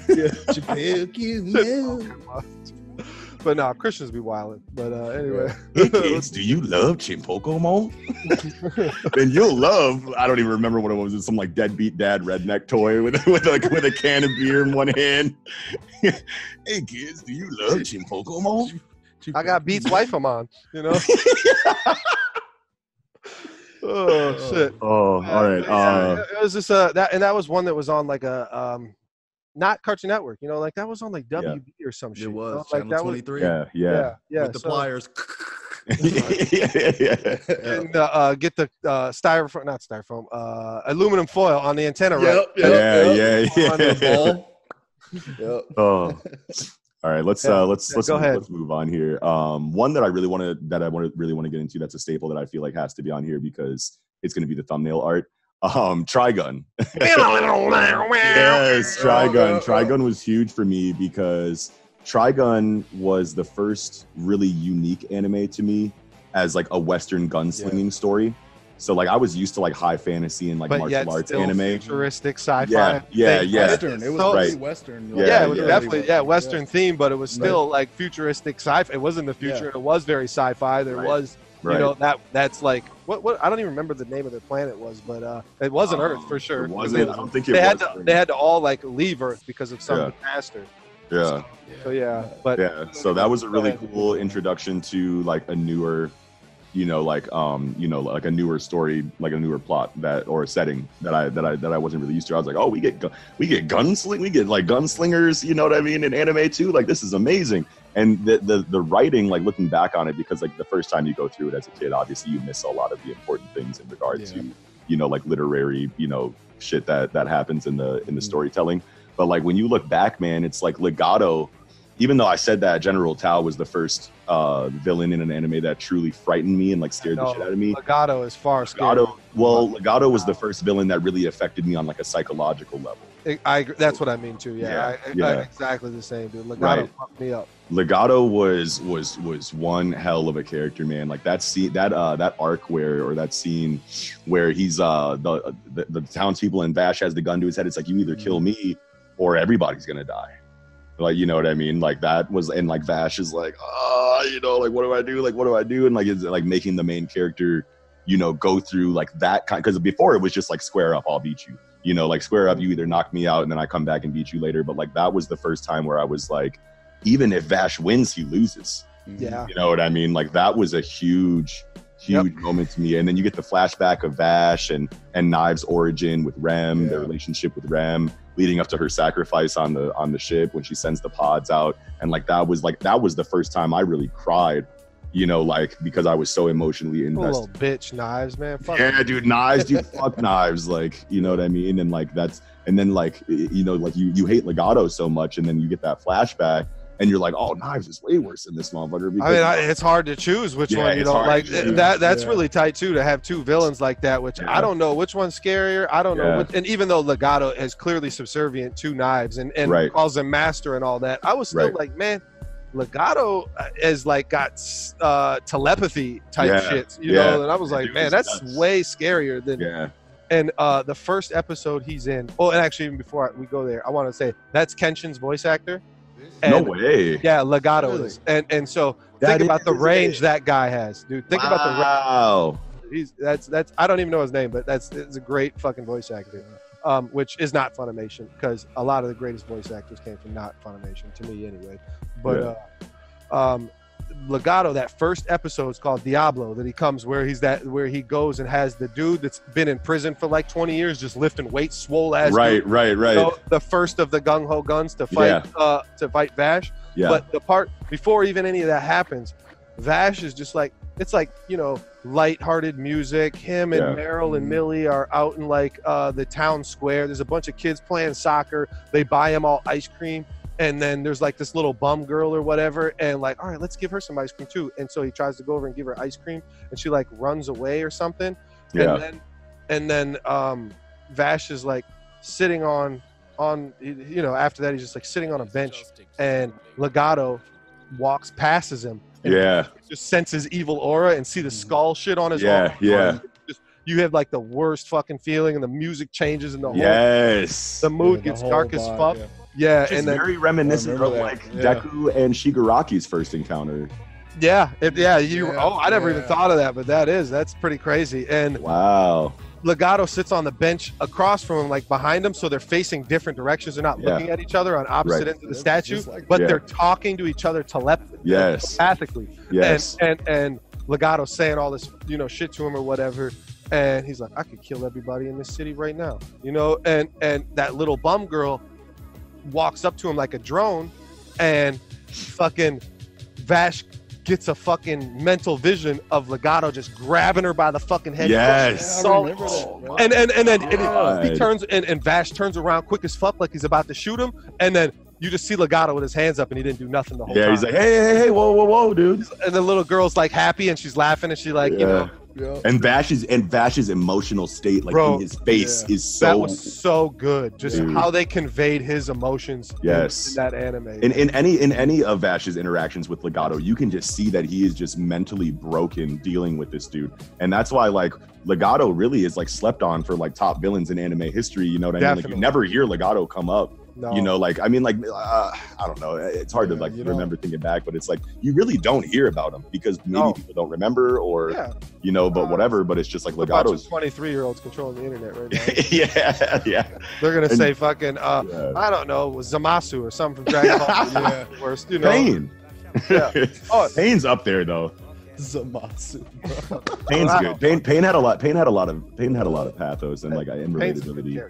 Yeah, Pain's good. Yeah. But yeah, man, like a lot of really good things coming out of Trigun, man. And even like just like the Vash and like Knives dichotomy, like of seeing their origin and like coming up as twins, and then like when you find out that they're like test tube children, you know what I mean? They're like plants, brother clones, brother clones, like and they aged like to adulthood in like a couple months, like they like you didn't know that before that flashback. And they're both, you know, 170 years old or whatever. Yeah, like when you get that information, you're just like this shit just got so deep out of nowhere, you know, because Vash is introduced as such a jovial, like silly, like goofy character, and you don't expect him to have this much depth. I mean, like when he switches up and gets into serious mode, it's like a whole nother person. Especially in that episode I'm talking about, Diablo. That's the first one where he's like, "You killed all the people," and he gets real mad, because the coldest part too is when he jumps out, and it's the first time you see like his other arm, the hidden gun, turn into his left arm, turn into the gun, and into the submachine gun. He puts the barrel right on dude's eye, like, "You killed all the people." Yes. You're responsible. And he starts yelling at him, and you just see that turn crazy. And it's so tight because he has his glasses on, but you can never see his pupils, and his glasses are either like yellow or they're shining. Shining blue. And he's like a demon, and he's like, I saw the eyes of the Diablo. Dude, the very first AMV that I ever saw back before YouTube, you had to like see it on like some like weird site that like MySpace brought you to, or something like that. The very first AMV I ever saw was for Trigun, and it was a Gung Ho Guns scene AMV of like all of like the Gung Ho Gun scenes, and it had the music in the background was from my favorite band in high school, Coheed and Cambria. The song was Delirium Trigger. If you don't listen to Coheed and Cambria, go and listen to Delirium Trigger and just picture, like all of like the tightest Trigun scenes ever to that song, and just like relive that with me.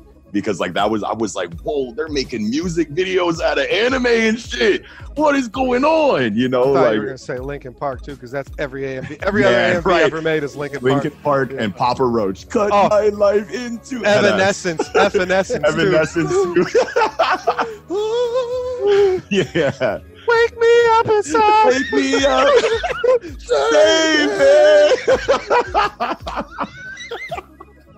Oh man. Oh yeah. Anime nerds are wilding with Evanescence and Linkin Park. Yeah.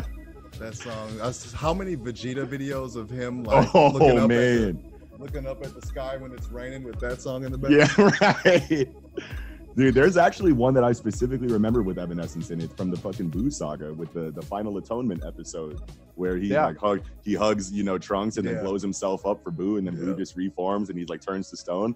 Amazing writing for something. Amazing writing for something that wasn't planned. Right. It's like a top 3 fucking moment of all Dragon Ball 2. That is like my favorite moment in the entire series. Ever since you were a baby, I've never held you once. Right. Yes. And it's like, I just want you to know. Hey, if you didn't cry right there, especially if you got Hey, I got a hard body dad, you know, like, and I had to deal with that kind of shit too. That really fucked me up, you know, where I'm like, you know, he's like, I've never held you ever once since you were a baby, but I just want you to know I'm proud of you, my son. And he just, Trunks just looks up.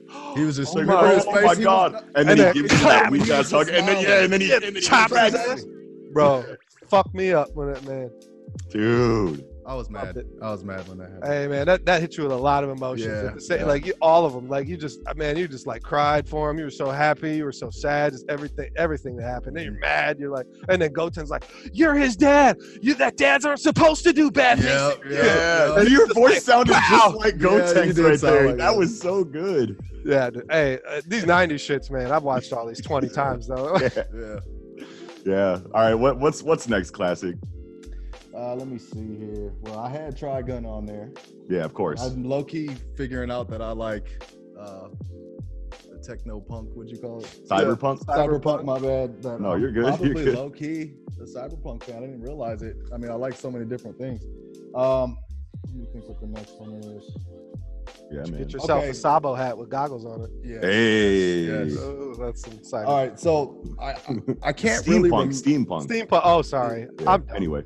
Yeah, I can't really remember a lot of the story of this, but this was like one of the first. Oh, actually, let me go back. I'm going to go back to a different one. Yeah.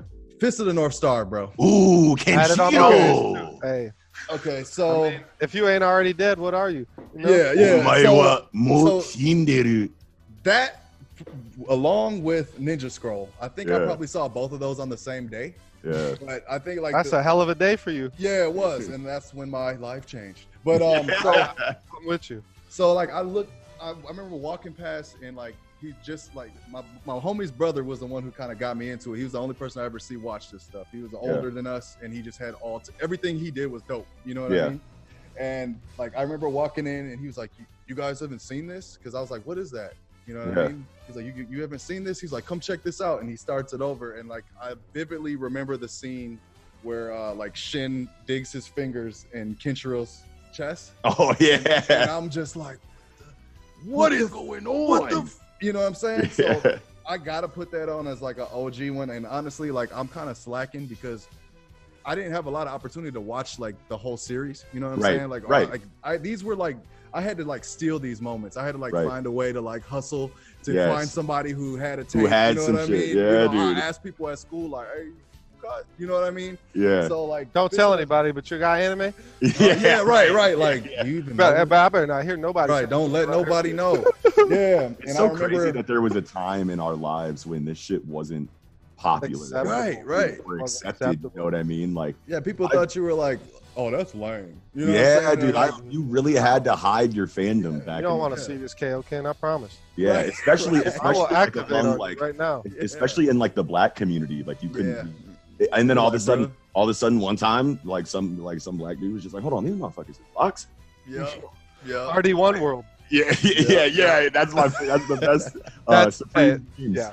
They're the best. They're just the best at They are the best, man. And I got to go back to the Fist of the North Star, bro, because I remember I used to go to this store called Shinder's, bro. Yeah. Beg to go to Shinders. There's no more Shinders. Like you're talking about downtown too. You ride ride to 7. You talking about this one? Yeah. Like I remember I used to want to go to Shinders, and I used to love like collecting figures, bro. Like I still collect figures. Like I got my man Goku right here chilling. Hey, like cool. I got Vegeta over there too. But anyway, so I used to want to get these Fist of the North Star figures. Like they were so detailed and dope, and I would just like set them up and make them, fight. And like I remember my cousins or somebody would come over like, "What's that?" And I'm like, "You ain't heard of this?" And I'll try to like put people on. But yeah, that's why I had to throw Fist of the North Star on there. Just absolutely, because that one that like I think I loved like extra violence. Like I'd never seen any like animated. Right. You don't get that in the West. There was nothing. You get like superhero that. stories where they beat you up and then send you to jail. Like somebody would just get punched in their face and there's not a mark. There's right. Yeah. Cyclops melting Sinister into a green ooze. That's the worst you got. Yeah. But Sinister's immortal, and you knew that. So and he came back. Yeah, it was nothing. He just regenerated. Yeah. Green ooze. But yeah, I got to go with Fist of the North Star. I'm actually gonna start like watching it again. Like I'm looking for like a good quality video. Dude, this conversation has just sparked so much, motivation for me to just go back and rewatch all of these classics, man. I'm so glad that we did this. This was an amazing topic. Definitely. Absolutely. Fist of the North Star is definitely a staple, man. Oh yeah, go ahead. I'm sorry. And like just that, and another part where Shin was just wiping through people with his fingers like this. That's the big meme. Yeah, that's the number one meme. Just like the way in the art style, like that kind of 80s, like with the long heads. Yeah, I don't know how to explain it, but that's like 86, 87 right there. Yeah. Like, I love that shit. Like I think that whole era, like everybody or something must have been going on in Japan where they just wanted to kill shit. I don't know. Well, it's just like, I don't know, man. Yeah, just the culture, and they're taking it to the extreme of their culture with martial arts and shit, which that's so tight. But what I gotta say, since we talked about memes, and Fist of the North Star is like one of the king of memes as far as like anime goes. Yeah, one of the best ones ever is where Kenshiro's in the haystack, and the dude opens the haystack, and it's just his face mad as hell, and it's like when I'm lurking on some fine chick's profile and I see a pic of her boyfriend. That's just dead. Like that's one of the best ones, dude. Bro, the Star memes and the JoJo memes, bro, are so. Yeah. Hey, JoJo memes are out of JoJo memes. There's a million of them, and they're all amazing. Oh yeah. I got to get hip with JoJo. Honestly, I've only like seen a few episodes. I'll just say it's not for everybody. Yeah, I only got into like season or part 3 like a little bit, like back when Nick was telling me about it at like the peak of like our JoJo like conversations in the group chat and whatnot. Yeah. And like, but I'm not too far in it either. But I can still appreciate the memes. I still understand the comedy. Like behind the memes, like I know enough about the series to like. It's our world, though. I mean, that reference earlier. Holy shit, though. Sandala Beach. Yeah, and the little the cherry on the tongue. Yeah, that's too good. Man, Araki's crazy because that shit. Dude. I mean, some of the shit he wrote, like, especially once animated, you're like. I think I don't even know how to feel about this. I just remember one time he was it JoJo? I'm not too familiar with the show, but which part? He called his mom a bitch, or he told his mom, he said, "Shut up, bitch," or he said something like that, and I was like, bro, I gotta watch this shit. Like, I gotta watch this. Part 3. That's so I know it was like way later. It was like my cousin, she was watching it. She was like, "You gotta check this out." So she showed me. And I was like, the thing I'll say about cussing his mom out, Jotaro is, he's just that punk 17-year-old kid who's 6'9", 300 pounds, the swollest fucking kid to ever live. Anyway, the thing about JoJo is that it feels hunterish at times, where like abilities and stuff, you gotta like, they hide their abilities, they don't tell you, and they try to like just hit you with some shit before you can figure it out, and it's kind of like a mind game.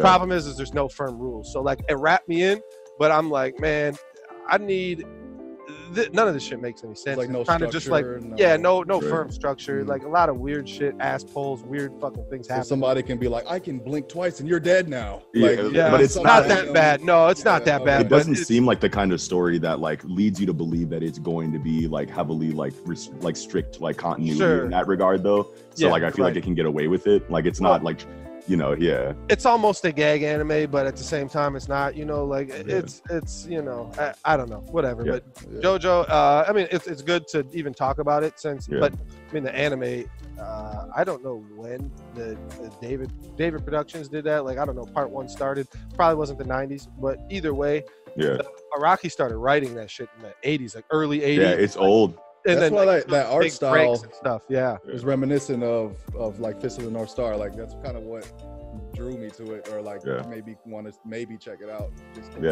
And JoJo was Araki's 3rd book, and there's like a 3-strike policy in Shonen Jump. So like if you get 2 books canceled, then like your 3rd one is your last try. And JoJo was his like last attempt to get it right, and it became one of the biggest ones, you know, like right so on, like right on point for him. Big shout out to Araki for that. I just say, obviously it's a bizarre adventure, don't take it seriously, and you'll enjoy it. You know, there's some stuff, you know, like if you're just gonna enjoy kind of like wacky, you know, fights that actually are pretty brutal and fucking graphic, like I mean, shit, people get fucked up, like, and it ain't no joke. I saw a little bit, like when he called his mama bitch or whatever he said, he was like, "Don't come in this cell" or something like that, and that was so tight. Like, I was like, "Yo, this might be the truth." Like, you know what I mean? Like, now I know why I hear about this, or like why I'm seeing it everywhere. So So what's next, Kiko? I think we're running a little bit long on time, so I think I'll have you do one more, and then I'll do one more to send us off, and then we'll wrap it up. Okay. Well, being that's the case, I think I should hit something big here that wasn't what I was gonna focus on. I was gonna pull some other kind of like you know, lesser known shit out, but I think we should go with Evangelion, because I mean, Evangelion, it's a staple. It is. It definitely, and it's a 90s anime. I didn't probably see it until the early 2000s, but it was, you know, we've seen Gundam, and we've seen Power Rangers, and we've seen Voltron even, and like where mechs, you know, are fighting, you know, some kind of giant mech fighting in the city thing. Right. But Evangelion just took it to such another level with dude. Biological. So it's not a fucking mech. It's not. It's a fucking living being. Like that a human being is syncing up, that has to have you know, a compatibility with, because you know, whatever, Ava Unit 0 has to fucking, you got to be compatible with it in order to even, you know, get in the cockpit or whatever. Like, and have to accept you, right? It has to accept you, And it was crazy too, because they have a power cord plugged into the back of them too, that is connected to nerve or whatever. There's, you know, shit underground, and they're fighting with a finite energy source, you know, that is a weak point for them that could be attacked and exploited, that they have. But the thing is that they're fighting beings, and to try to explain the story to somebody who doesn't really know is hard to do. Right. But long story short, the ending. Well, the ending too. Once you get like episode 18-ish, it starts to. You know, you're kind of confused. You're trying to. I'm gonna have to watch this 5 more times, figure out what's going on at the end here. But don't think it's going to go that direction. But they find the first angel, Adam, in, I want to say, Antarctica or something like that, and then that triggers. See, and I'm not fresh on this Evangelion. I have not seen in a long time, but I want to say it's like the 3rd impact. There's these impacts or whatever, and the impact is like an angel touching down, coming from, you know, space onto Earth, and I don't know, something about where once they uncovered Adam or found him is like the biggest, whatever, the 3rd impact I want to say that they had, and it just set this motion where it's like, okay, you have Adam, all the other units, whatever I'm gonna call it, they're called Avas, Eve. You got Adam and Eve, and then angels are coming down, you know, and they all have you know, crazy ass abilities. They're all alien type things, and I still really don't know, thinking back, especially because I haven't like watched all the movies that came with it. After the first Evangelion movie, I just gotta say I hard quit, because I don't know if y'all seen the first one, but it's doing too much. Like, is it? One where the I don't think I remember some weird stuff to her. Like, I remember he like did something, and then they like it was just like, what the? Asuka's in a coma. Shinji's like, I don't know, touching her and like rips open her shirt and her titties come out, and so he jacks off to her. Yeah, like, no way. Yeah, after the first you can hear him like breathing, like real, like it's real quiet, and like I remember that that's scene. When I quit. No way, dude. I was hard done with Evangelion at the time, but like that came later. Like I saw the anime, like the 26 episodes or whatever it is. Yeah, I'm pretty sure. 26. Yeah. You know, saw that, a couple rotos through, and you're like, this is a fucking crazy, intriguing story. This is taking, Big O, just, I don't know, any other giant robot story and kind of flipping it on its head, right. Where you just have this, it's just so much serious, so much more serious, where the human that's piloting the Eva is sharing the damage that the fucking Eva takes mentally and physically. And they're going like crazy, piloting them, and they're 14-year-old kids in high school, and they all got to go to high school after, fighting to save everybody. Then they go back to high school, and they got to like chill with their friends and whatever, back to, that just kind of like a cool down period, but at the same time, like especially with Shinji, you just see like all these things that are fucking like you see it on his face or just his demeanor or whatnot, that he's dealing with a lot of shit that is, and it's above and beyond just piloting the Eva, like the stress that's putting on him, because his dad runs Nerve and is on all the shady shit, and he like hated himself, didn't he?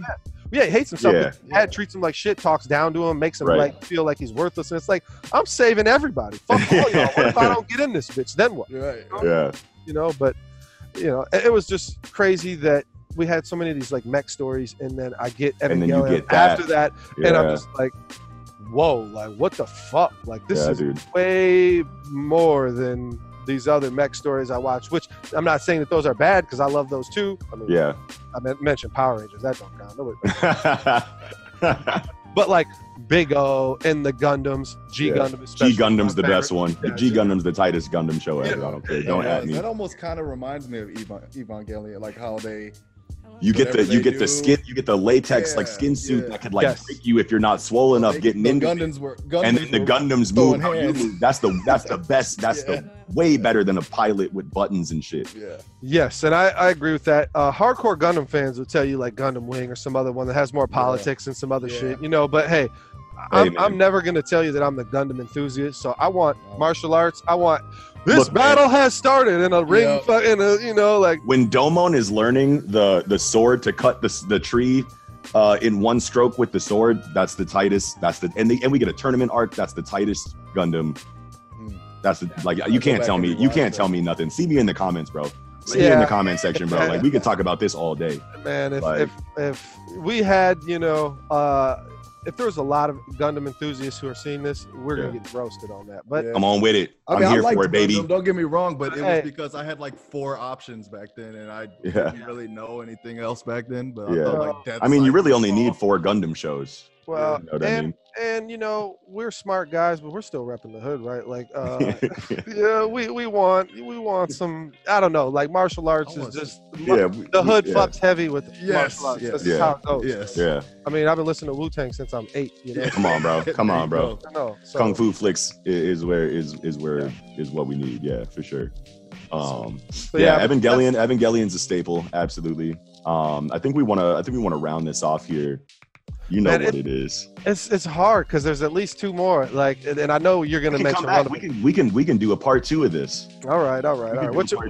So what you got? You know what the last one is, baby. Spirit Sword. It has to be. Yu Hakusho, baby. The greatest dub of all time. The greatest. Yes, it is. I was gonna give Bora's discount, but Spirit Sword. He's like, I don't care if it's a grandma, a baby, or I'll still knock her out. Fuck her. You know, like you still don't give a fuck. The best dub, my favorite classic anime of all time, and for a couple of reasons. Okay, first of all, it's my first School Rumble story. Yeah. So like so that is like a huge like thing that I love about anime. Resonated with us at the time. We're in high school or middle school, and you know, I related to shit like that we're doing too. Yeah. I resonated with Yusuke a lot because I skipped a lot of school and I was like very rebellious, you know, in school, and like I was the guy, you know, that would be sitting in math class like, learn I, and it's just like, why? Like find I, like why am I finding I? Like when am I going to need this? Yeah, like Pythagorean theorem shit. I'm like, come on, dog. I don't want to be a teacher, fam. Like, you know, like that kind of like I was super rebellious in that regard. Yeah. You got all these fakes and shit. All I care about is the circle. I'm on the ball court. Yeah. Every time I saw a circle in geometry class, I made it a basketball. Yo, I did that with the perfect. Yes. Oh, I did it too, but I drew the NBA Jam flame on that bitch. He's on fire in the middle of the class. Yeah, man. Yeah, and there's a lot about Yu Yu Hakusho that's incredible. I loved their crew. You know, like it was like basically like the 4 personalities, you know, of people that you'll see in the real world. You have like, you know, the level-headed one that's very logical, and then you have, you know, like the loner, you know, like type who's like very reserved and like doesn't like let you see a lot of emotion, but it's also very confident. Then you have like the hothead idiot, you know what I mean? And then you have like obviously the Yusuke. It's very reminiscent of like Ninja Turtles or any other like 4, you know, man team that has like contrasting personalities. 18. Like the character design, how their colors are abstract on what they wear. Yeah, exactly. Them, yeah. It's amazing in a lot of ways, and it was the first super powered tournament arc that, like, you know, and I mean obviously we have Dragon Ball and whatnot, and you got Kamehameha waves and whatnot, but it was more about like technical like abilities. Yeah. It was like Dragon Ball was more about exactly, and like Dragon Ball was more about like technical, you know, hand-to-hand martial arts with like a little bit of like special powers peppered in. But Yu Yu Hakusho was like, this is my ability, and I'm like, we're fighting ability to ability the entire tournament. And on top of that, it was just way more ruthless because it was to the death. You had, you know, demons in the audience, you know, and they were getting hit by flying debris. And like when Bui is fighting Hiei, and he's got the axe, and he sticks the axe into the tiles and starts throwing them at Hiei, and they're running into, you know, like the people in the stands, and the audience, the announcer is like, holy shit, people are dying left and right. Great. Only the real G's wanted to stay and watch too. I'd be no, but there's they kept like throwing my man Kuwabara like out to the old ring, and he would like try to get in. Yeah, the announcer girl is always like, "We thank you for audience participation." What do you mean participation? I died. You know, and then you get like, and then just like a lot of like concepts that I'm going to like, you know, end up loving in like subsequent stories like Hunter x Hunter. You can tell it's the prelude to Hunter x Hunter because you have the Reiki energy, then you have the demonic energy, and then you have the life energy. So you got 3 different energy systems here. They aren't as profound and as expounded on and intricate as Nen, but you could just tell like he was getting ready for Nen. You know what I mean? So like, and especially once you start getting into chapter black territories, you know what I mean? So like Kiko was talking about in an earlier episode, you know, drawing parallels to Jujutsu Kaisen and shit. But yeah, man, that's what I wanted to say about Yu Yu Hakusho and why like I like resonated with that series a lot as a kid. That was like the first time that I was really like, even more so than Dragon Ball, I was like, this is my show. You know what I mean? So. Yeah. The song, bro, like, song. And suddenly my wisdom grow. I can never hit that. But you know what it is. Oh yeah, that's a top 5er for sure. Yeah, that's that opening. Yeah, but man, there's so much to talk about at Yu Yu Hakusho. For me, honestly, the relationship between Yusuke and Genkai is the most beautiful thing ever. Dude, Yusuke and Genkai is the best master pupil relationship in anything to me. You got Chun Woo Han and Shi Woon too. That's up there too. But like just for nostalgia. Yeah, just for nostalgia and the fact that it was like the first really deep teacher-disciple relationship, you obviously have to give it to Yusuke and Genkai. But if you don't read The Breaker, that's the closest you're going to get to that level of teacher-disciple relationship. So read The Breaker, y'all. Yeah, a little bit of plug for The Breaker. Yeah, go ahead if you don't know that. Greatest manhwa of all time. Greatest manhwa of all time. But so like I can think back to so you get a flashback after. So Yusuke wins the Genkai tournament and becomes her student, which we could talk about that because that shit's so tight. But that's the first tournament you even get before the Dark Tournament. Rando was a good villain too. Was a really good villain. Yeah. And but after that, Yusuke comes back after 6 months of training with him. He's, you know, there's like flashbacks of him, you know, telling kind of Kuwabara like what he went through or whatever, or at least him thinking about what he went through. Yeah. Right. And he's like floating on that spike with just his finger. He's holding himself up and like, you know, with just a spirit energy. Yes. And you see that Genkai has the tiniest little piece of fucking energy holding her up. And it's like, and his is like concentrate. His is like flailing and he can't control it at all. Also very reminiscent to Gon's training with Biscuit for the emitter training in Greed Island, where he has to like, you know, like, throwback to that too. Yeah. But you can see where, I don't know, Yusuke gets mad about the training, starts yelling, and Genkai just gives him like some real hard talk. Like, you want to know why you can't do shit and why you'll never be strong? It's because you only give half-ass. You're not a you will never give your full heart because you've been cheated your whole life. So you always think everybody's going to betray you, and you'll never give your full to anything. And you're gonna sit here and make excuses and make jokes like a little fucking little bitch. But guess what? It's like, guess what? If you ever gave your full heart at something, you'll be the strongest fighter. You know, like I can see something. It's just those moments where Genkai like had to, and so, and then he gets mad and he shoots like his spirit energy off, so it like, you know, projects him up into the air, and then he gets ready to shoot a spirit gun down at her, and she's like, yeah, go ahead, kill me to avoid your problems, just like you do with everything. You never face your problems because you're soft. And then she just, after images, it just pow, knocks his ass. Just like, man, this is the greatest shit I ever seen in my life, dog. Greatest shit. This is the best. It's low-key my screensaver. Oh yeah, Genkai is the best teacher. Bro, hold on, bro. Stop playing with me, bro. Genkai is my favorite sensei, just hands down. You already know what it is, baby. Oh, can we get it? Can we get it? Can we get it? Oh, it's Dark Tournament, Yusuke. Oh, I can see it now. It's just so high, white, you know, white contrast. Yeah, but you know what it is. I'll put it. I'll put it in the video somewhere. I love when Yusuke didn't have his hair like slicked back, gelled up, you know, and he was kind of like at the end of training or whatever and fucked up, you know. Like I just, you know, I like that better. With the green armbands, like he had sweatbands. Yes. Their dark tournament outfits were all hype. Kuwabara, all tight. Cool. Yeah, he had the whole shit, bro. He had the collar pops. He had the chest out, bro. Bro. Kuwabara to this day has the biggest dick energy of any kid. I swear. You remember? Okay, so the one where they put Hiei, it's during the Dark Tournament and it's against the Ninja Squad, and they put Hiei and Genkai in the fucking the nurse or whatever, puts them in the little nursing house and then seals them in there and tricks them like she's a nurse, but she's really like a, you know, or whatever. Yeah, for Dr. Itagaki's team. No. After when they were stuck. So it's just and Kuwabara just got wrecked by Dr. Itagaki's team. So he's laying on the ground and he's fucked up. So it's only Yusuke and Kurama versus the whole squad. Then Kurama fights the first two. Yusuke fights the next two, and they, you know, pull some bullshit on him, the committee or whatever, and say that Yusuke it was a draw between him and Jin, which was a super tight fight. That's one of the best fights in the whole shit.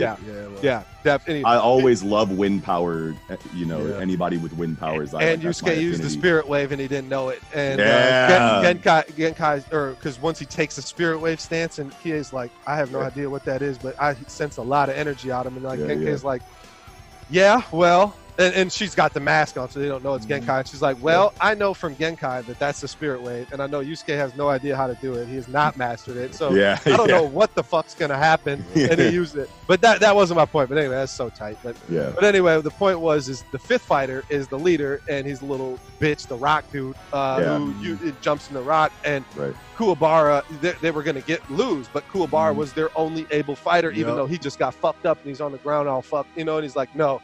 Men don't give up, you know. That's the Kuwabara shit. I'm a real man. Because the old girl, sister was watching, right? That's where I was. No, that's at the end. That's what I was getting at. Where he was getting just his ass worked by this dude, just getting his ass beat the fuck up, but he wouldn't go down because he's Kuwabara, and he's like, your meshy punches are way stronger than your little bitch ass. You ain't hearing meshy. Even though he's getting worked and his face is all like bruised and he's got swole ass eyes or whatever, and he's just like fucked up, and you can just tell he's about to lose. And then Yukina comes running down, you know, like he gets all the way to the stand. Kazuma, you know, yelling at shit. Only person who calls him Kazuma, and he's like, he just could sense her energy like right there, and he's like, oh, you're the only person who calls me Kazuma, you know, and it just like automatically just starts flexing it out and gets all that energy. He got up quick. I ain't losing in front of my girlfriend, like that'll and then just, you know, Rex, old dude, and can summon his spirits because he couldn't even use his spirit sword. He had no energy or whatever. Right. But and this is before he gets the new. Didn't it like he extended extra far that moment too? That like, no, not that. That's earlier when he was fighting the kid with the yo-yos, Rinku, and he was because he had to get the special handle. The special handles at the end. That's when his sword is like only Team Toguro. Yeah, and that's when his sword is like Super Saiyan. It's got like fucking electricity around it and shit, you know, like, and that's still not the what do they call it? I'm trying to think about what Kuwabara's sword is called after he learns to cut dimensions with it, and that's black. It's like the I want to say it's Bafukin, but that's not it. That's the thing that Koenma has, his pacifier where he puts all the energy into it. Yeah, it's a seal during Chapter Black. Yeah, but that's the thing that I'd like to talk about too, is Chapter Black, because that was a huge turn where you got how evil humans were. Where it wasn't just humans versus demons, and that was the only like you know, dynamic. There's you got to see like Sensui was pure of heart. He was, you know, always doing the right thing, whatever. And then Koenma sends him on that mission. He's like, Koenma's like, I never should have sent him on the mission to where he had to infiltrate the mansion of all the Black Club billionaires, torturing fucking demons, putting them in grinders and all some gruesome ass nasty all type of shit. Yeah, and it fucked Sensui up, made him crazy, blurred his lines on morality, and just sent his ass off. And then he, you know, became a schizophrenic with 7 different personalities or whatever. Right. You know, but that was just such a game-changing moment in the story where. And I love that arc. The problem with it is it segues into the Demon World arc, which is with not Yomi, which is just not good. Like it just doesn't. Let's just not even talk about Yomi. But well, no, it starts that the Demon World arc starts off real strong and terribly, and it's it makes you think it's gonna be the tightest shit yet. Yeah, it did start strong, and then it disappoints the shit out of you. Flat, it's just like, but you could tell it that. It had to have been Togashi just being like, okay, I really want to do Hunter x Hunter. Like this, like you guys aren't ready for what I'm about to do. Yeah. So like, let me just go ahead and just. Well, and they put him through all that rigorous fucking writing schedule that he couldn't, you know, he was jeopardizing his health, you know, doing it, and you know, that's why we don't have Hunter x Hunter. So we can thank fucking, I think it was in Shueisha. Yeah, it was in Shueisha. We could thank Shueisha and probably Pierrot or Pirat Studio, because you know the anime was already out at the time. Yeah. Where I can't think of very many like editorial mandated, you know, decisions that were positive for anyone involved. You know what I mean? Like when editorial forces you to do anything, like it's just like when is that ever worked out for you? Besides with Dragon Ball, I would say money and greed ruin everything. I would say it doesn't work out for anybody but the billionaires. You know, like Toei, it worked out for them. Shit, Pierrot worked out for them. Like whoever their CEOs were, I'm sure it worked out just fine for them. But the people that they fucking, you know, it's like you're jeopardizing somebody's health over a story when, and who knows, because like we weren't reading manga in '95, right? Like it wasn't an option to us, right? So like we have no idea how that exactly played out, but let the man take some hiatuses. Yeah, let him chill. I mean, let him get his fucking health right, you know. Especially on a story like that was so strong, you know. And it's not Hunter, because Hunter's the greatest thing ever made, and I'll always be mad at Yu Yu Hakusho, not the story itself, but the circumstances which leads to us never getting Hunter. It's just always going to be a sore spot for me. But likewise, as growing up, Yu Yu Hakusho was like the GOAT to me. Like, dude, 100%. And the dub, it was just such a new, like the dubs always seemed like, I always, even as a kid, knew like, okay, these are Japanese cartoons. They were originally in Japanese. People are, you know, putting English voiceovers, dubbing over them. Right. And I always could sense a lack of sincerity or a lack of accuracy in those, you know, like before I even really knew what was going on. So to have a dub like Yu Yu Hakusho where I just loved every bit of it, and I never thought it was bad anywhere, and I've never like tried to hard critique it, like, whereas, so I've watched all of One Piece, the anime, in Japanese subbed, as I should, but once, because One Piece was ruined by 4Kids, and that's why I marinated it for a long time. And so when Funimation redid it, I felt almost obligated to give it a try. Like, okay, you guys are trying to make One Piece, you know, popular in America. So I feel like I got to give you your money. I got to, you know, participate. And so I watched probably from the very first episode to Enies Lobby dubbed. Really? And I didn't know that. And it wasn't terrible, you know. And I'm a big Funimation hater. I mean, just because they got 20 voice actors for 10,000 characters, it's like, hire some people, please. Like, I'm tired of fucking, you know, Zoro and Vegeta and Piccolo being the same voice for everything. It's the same guy for you know, Chris Sabat, which, I mean, after that news that we got today about, you know, I mean, he's we don't need to go into that though. He's hard canceled, but I mean, so is maybe Funimation in general. So it's over with. But this was a Funimation dub Yu Yu Hakusho that was so good, and I never once felt like it was bad in any way or wrong. Even though I'm sure there was things that were lost in translation, of course. Of course, going to be there. But I just felt like there was enough there for us. And not only that, like, you got to take liberties while dubbing shit, and the liberties taken, I felt, were correct for the mood of the story. And I agree. Voice actors were all good. And Kuwabara, again, since I mentioned Vegeta, Zoro, Kuwabara, Piccolo, that's all. It's Chris Sabat. You know, it does so much shit. But that was just so good that you were like, okay, me being a delinquent teenager myself, I can fuck with these, what's actually being said now. And whereas, like, you watch, you know, the other shit, and you're like, man, I know this ain't what they're saying. This is some watered down ass bullshit right here. Right. Some corny shit. Some corny shit a lot of the time, you know. So yeah, absolutely. You got anything else you want to say about Yu Yu Hakusho Classic? That it's the shit. Right. It's a classic. I mean, it's a classic. I think we said just about everything that needs to be said about it, honestly. And like I said, we could do a part 2, you know, of this, depending on, you know, how well it's received, or whether even if we just want to do it, you know what I mean? Like, it's still pretty early in the game, so, you know, like, we could really do whatever we want. But that's gonna do it for looking back at classic anime, you guys. Thanks for hanging out with us for a little bit, and hopefully, you know, you got some big nostalgic vibes, and hopefully, like, maybe people, you know, that are a little bit younger that didn't experience these shows the same way that we did, got a little bit of a glimpse into the past here, you know, with the three of us giving us our memories with these classic stories that just mean so much to us as fans, and now as critics of, you know, things going on in this medium. Where would we be without them? Exactly. These are the things that paved the way and set the stage. And if you haven't seen any of these, please, man, go watch them, because they're timeless. They're timeless for real.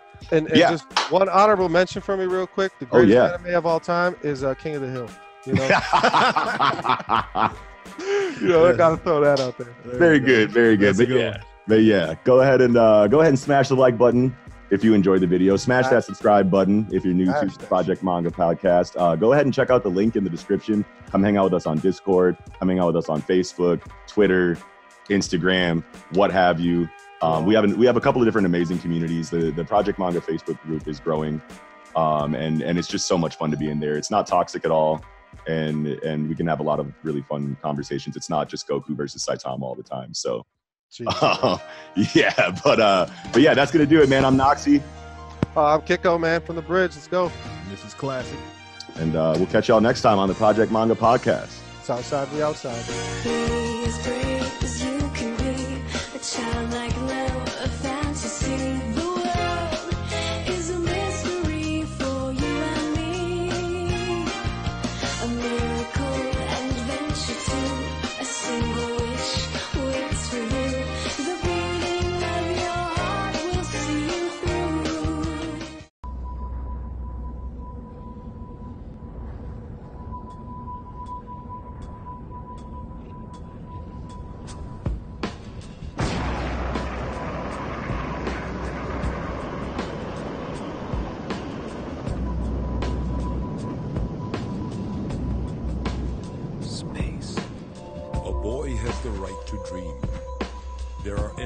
possibilities stretched out before him. To trust in your own power.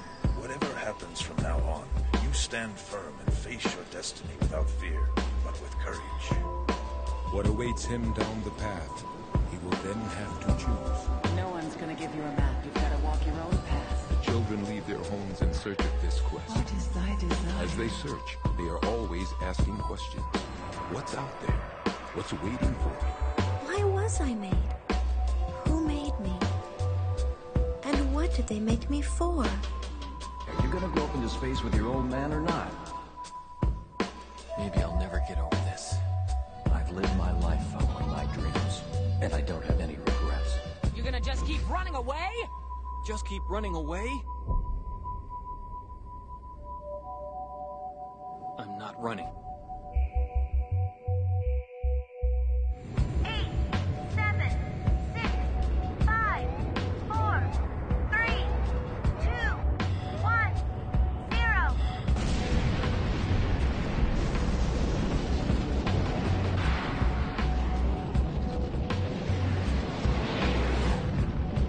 Believe in yourself and create your own destiny. Don't fear failure.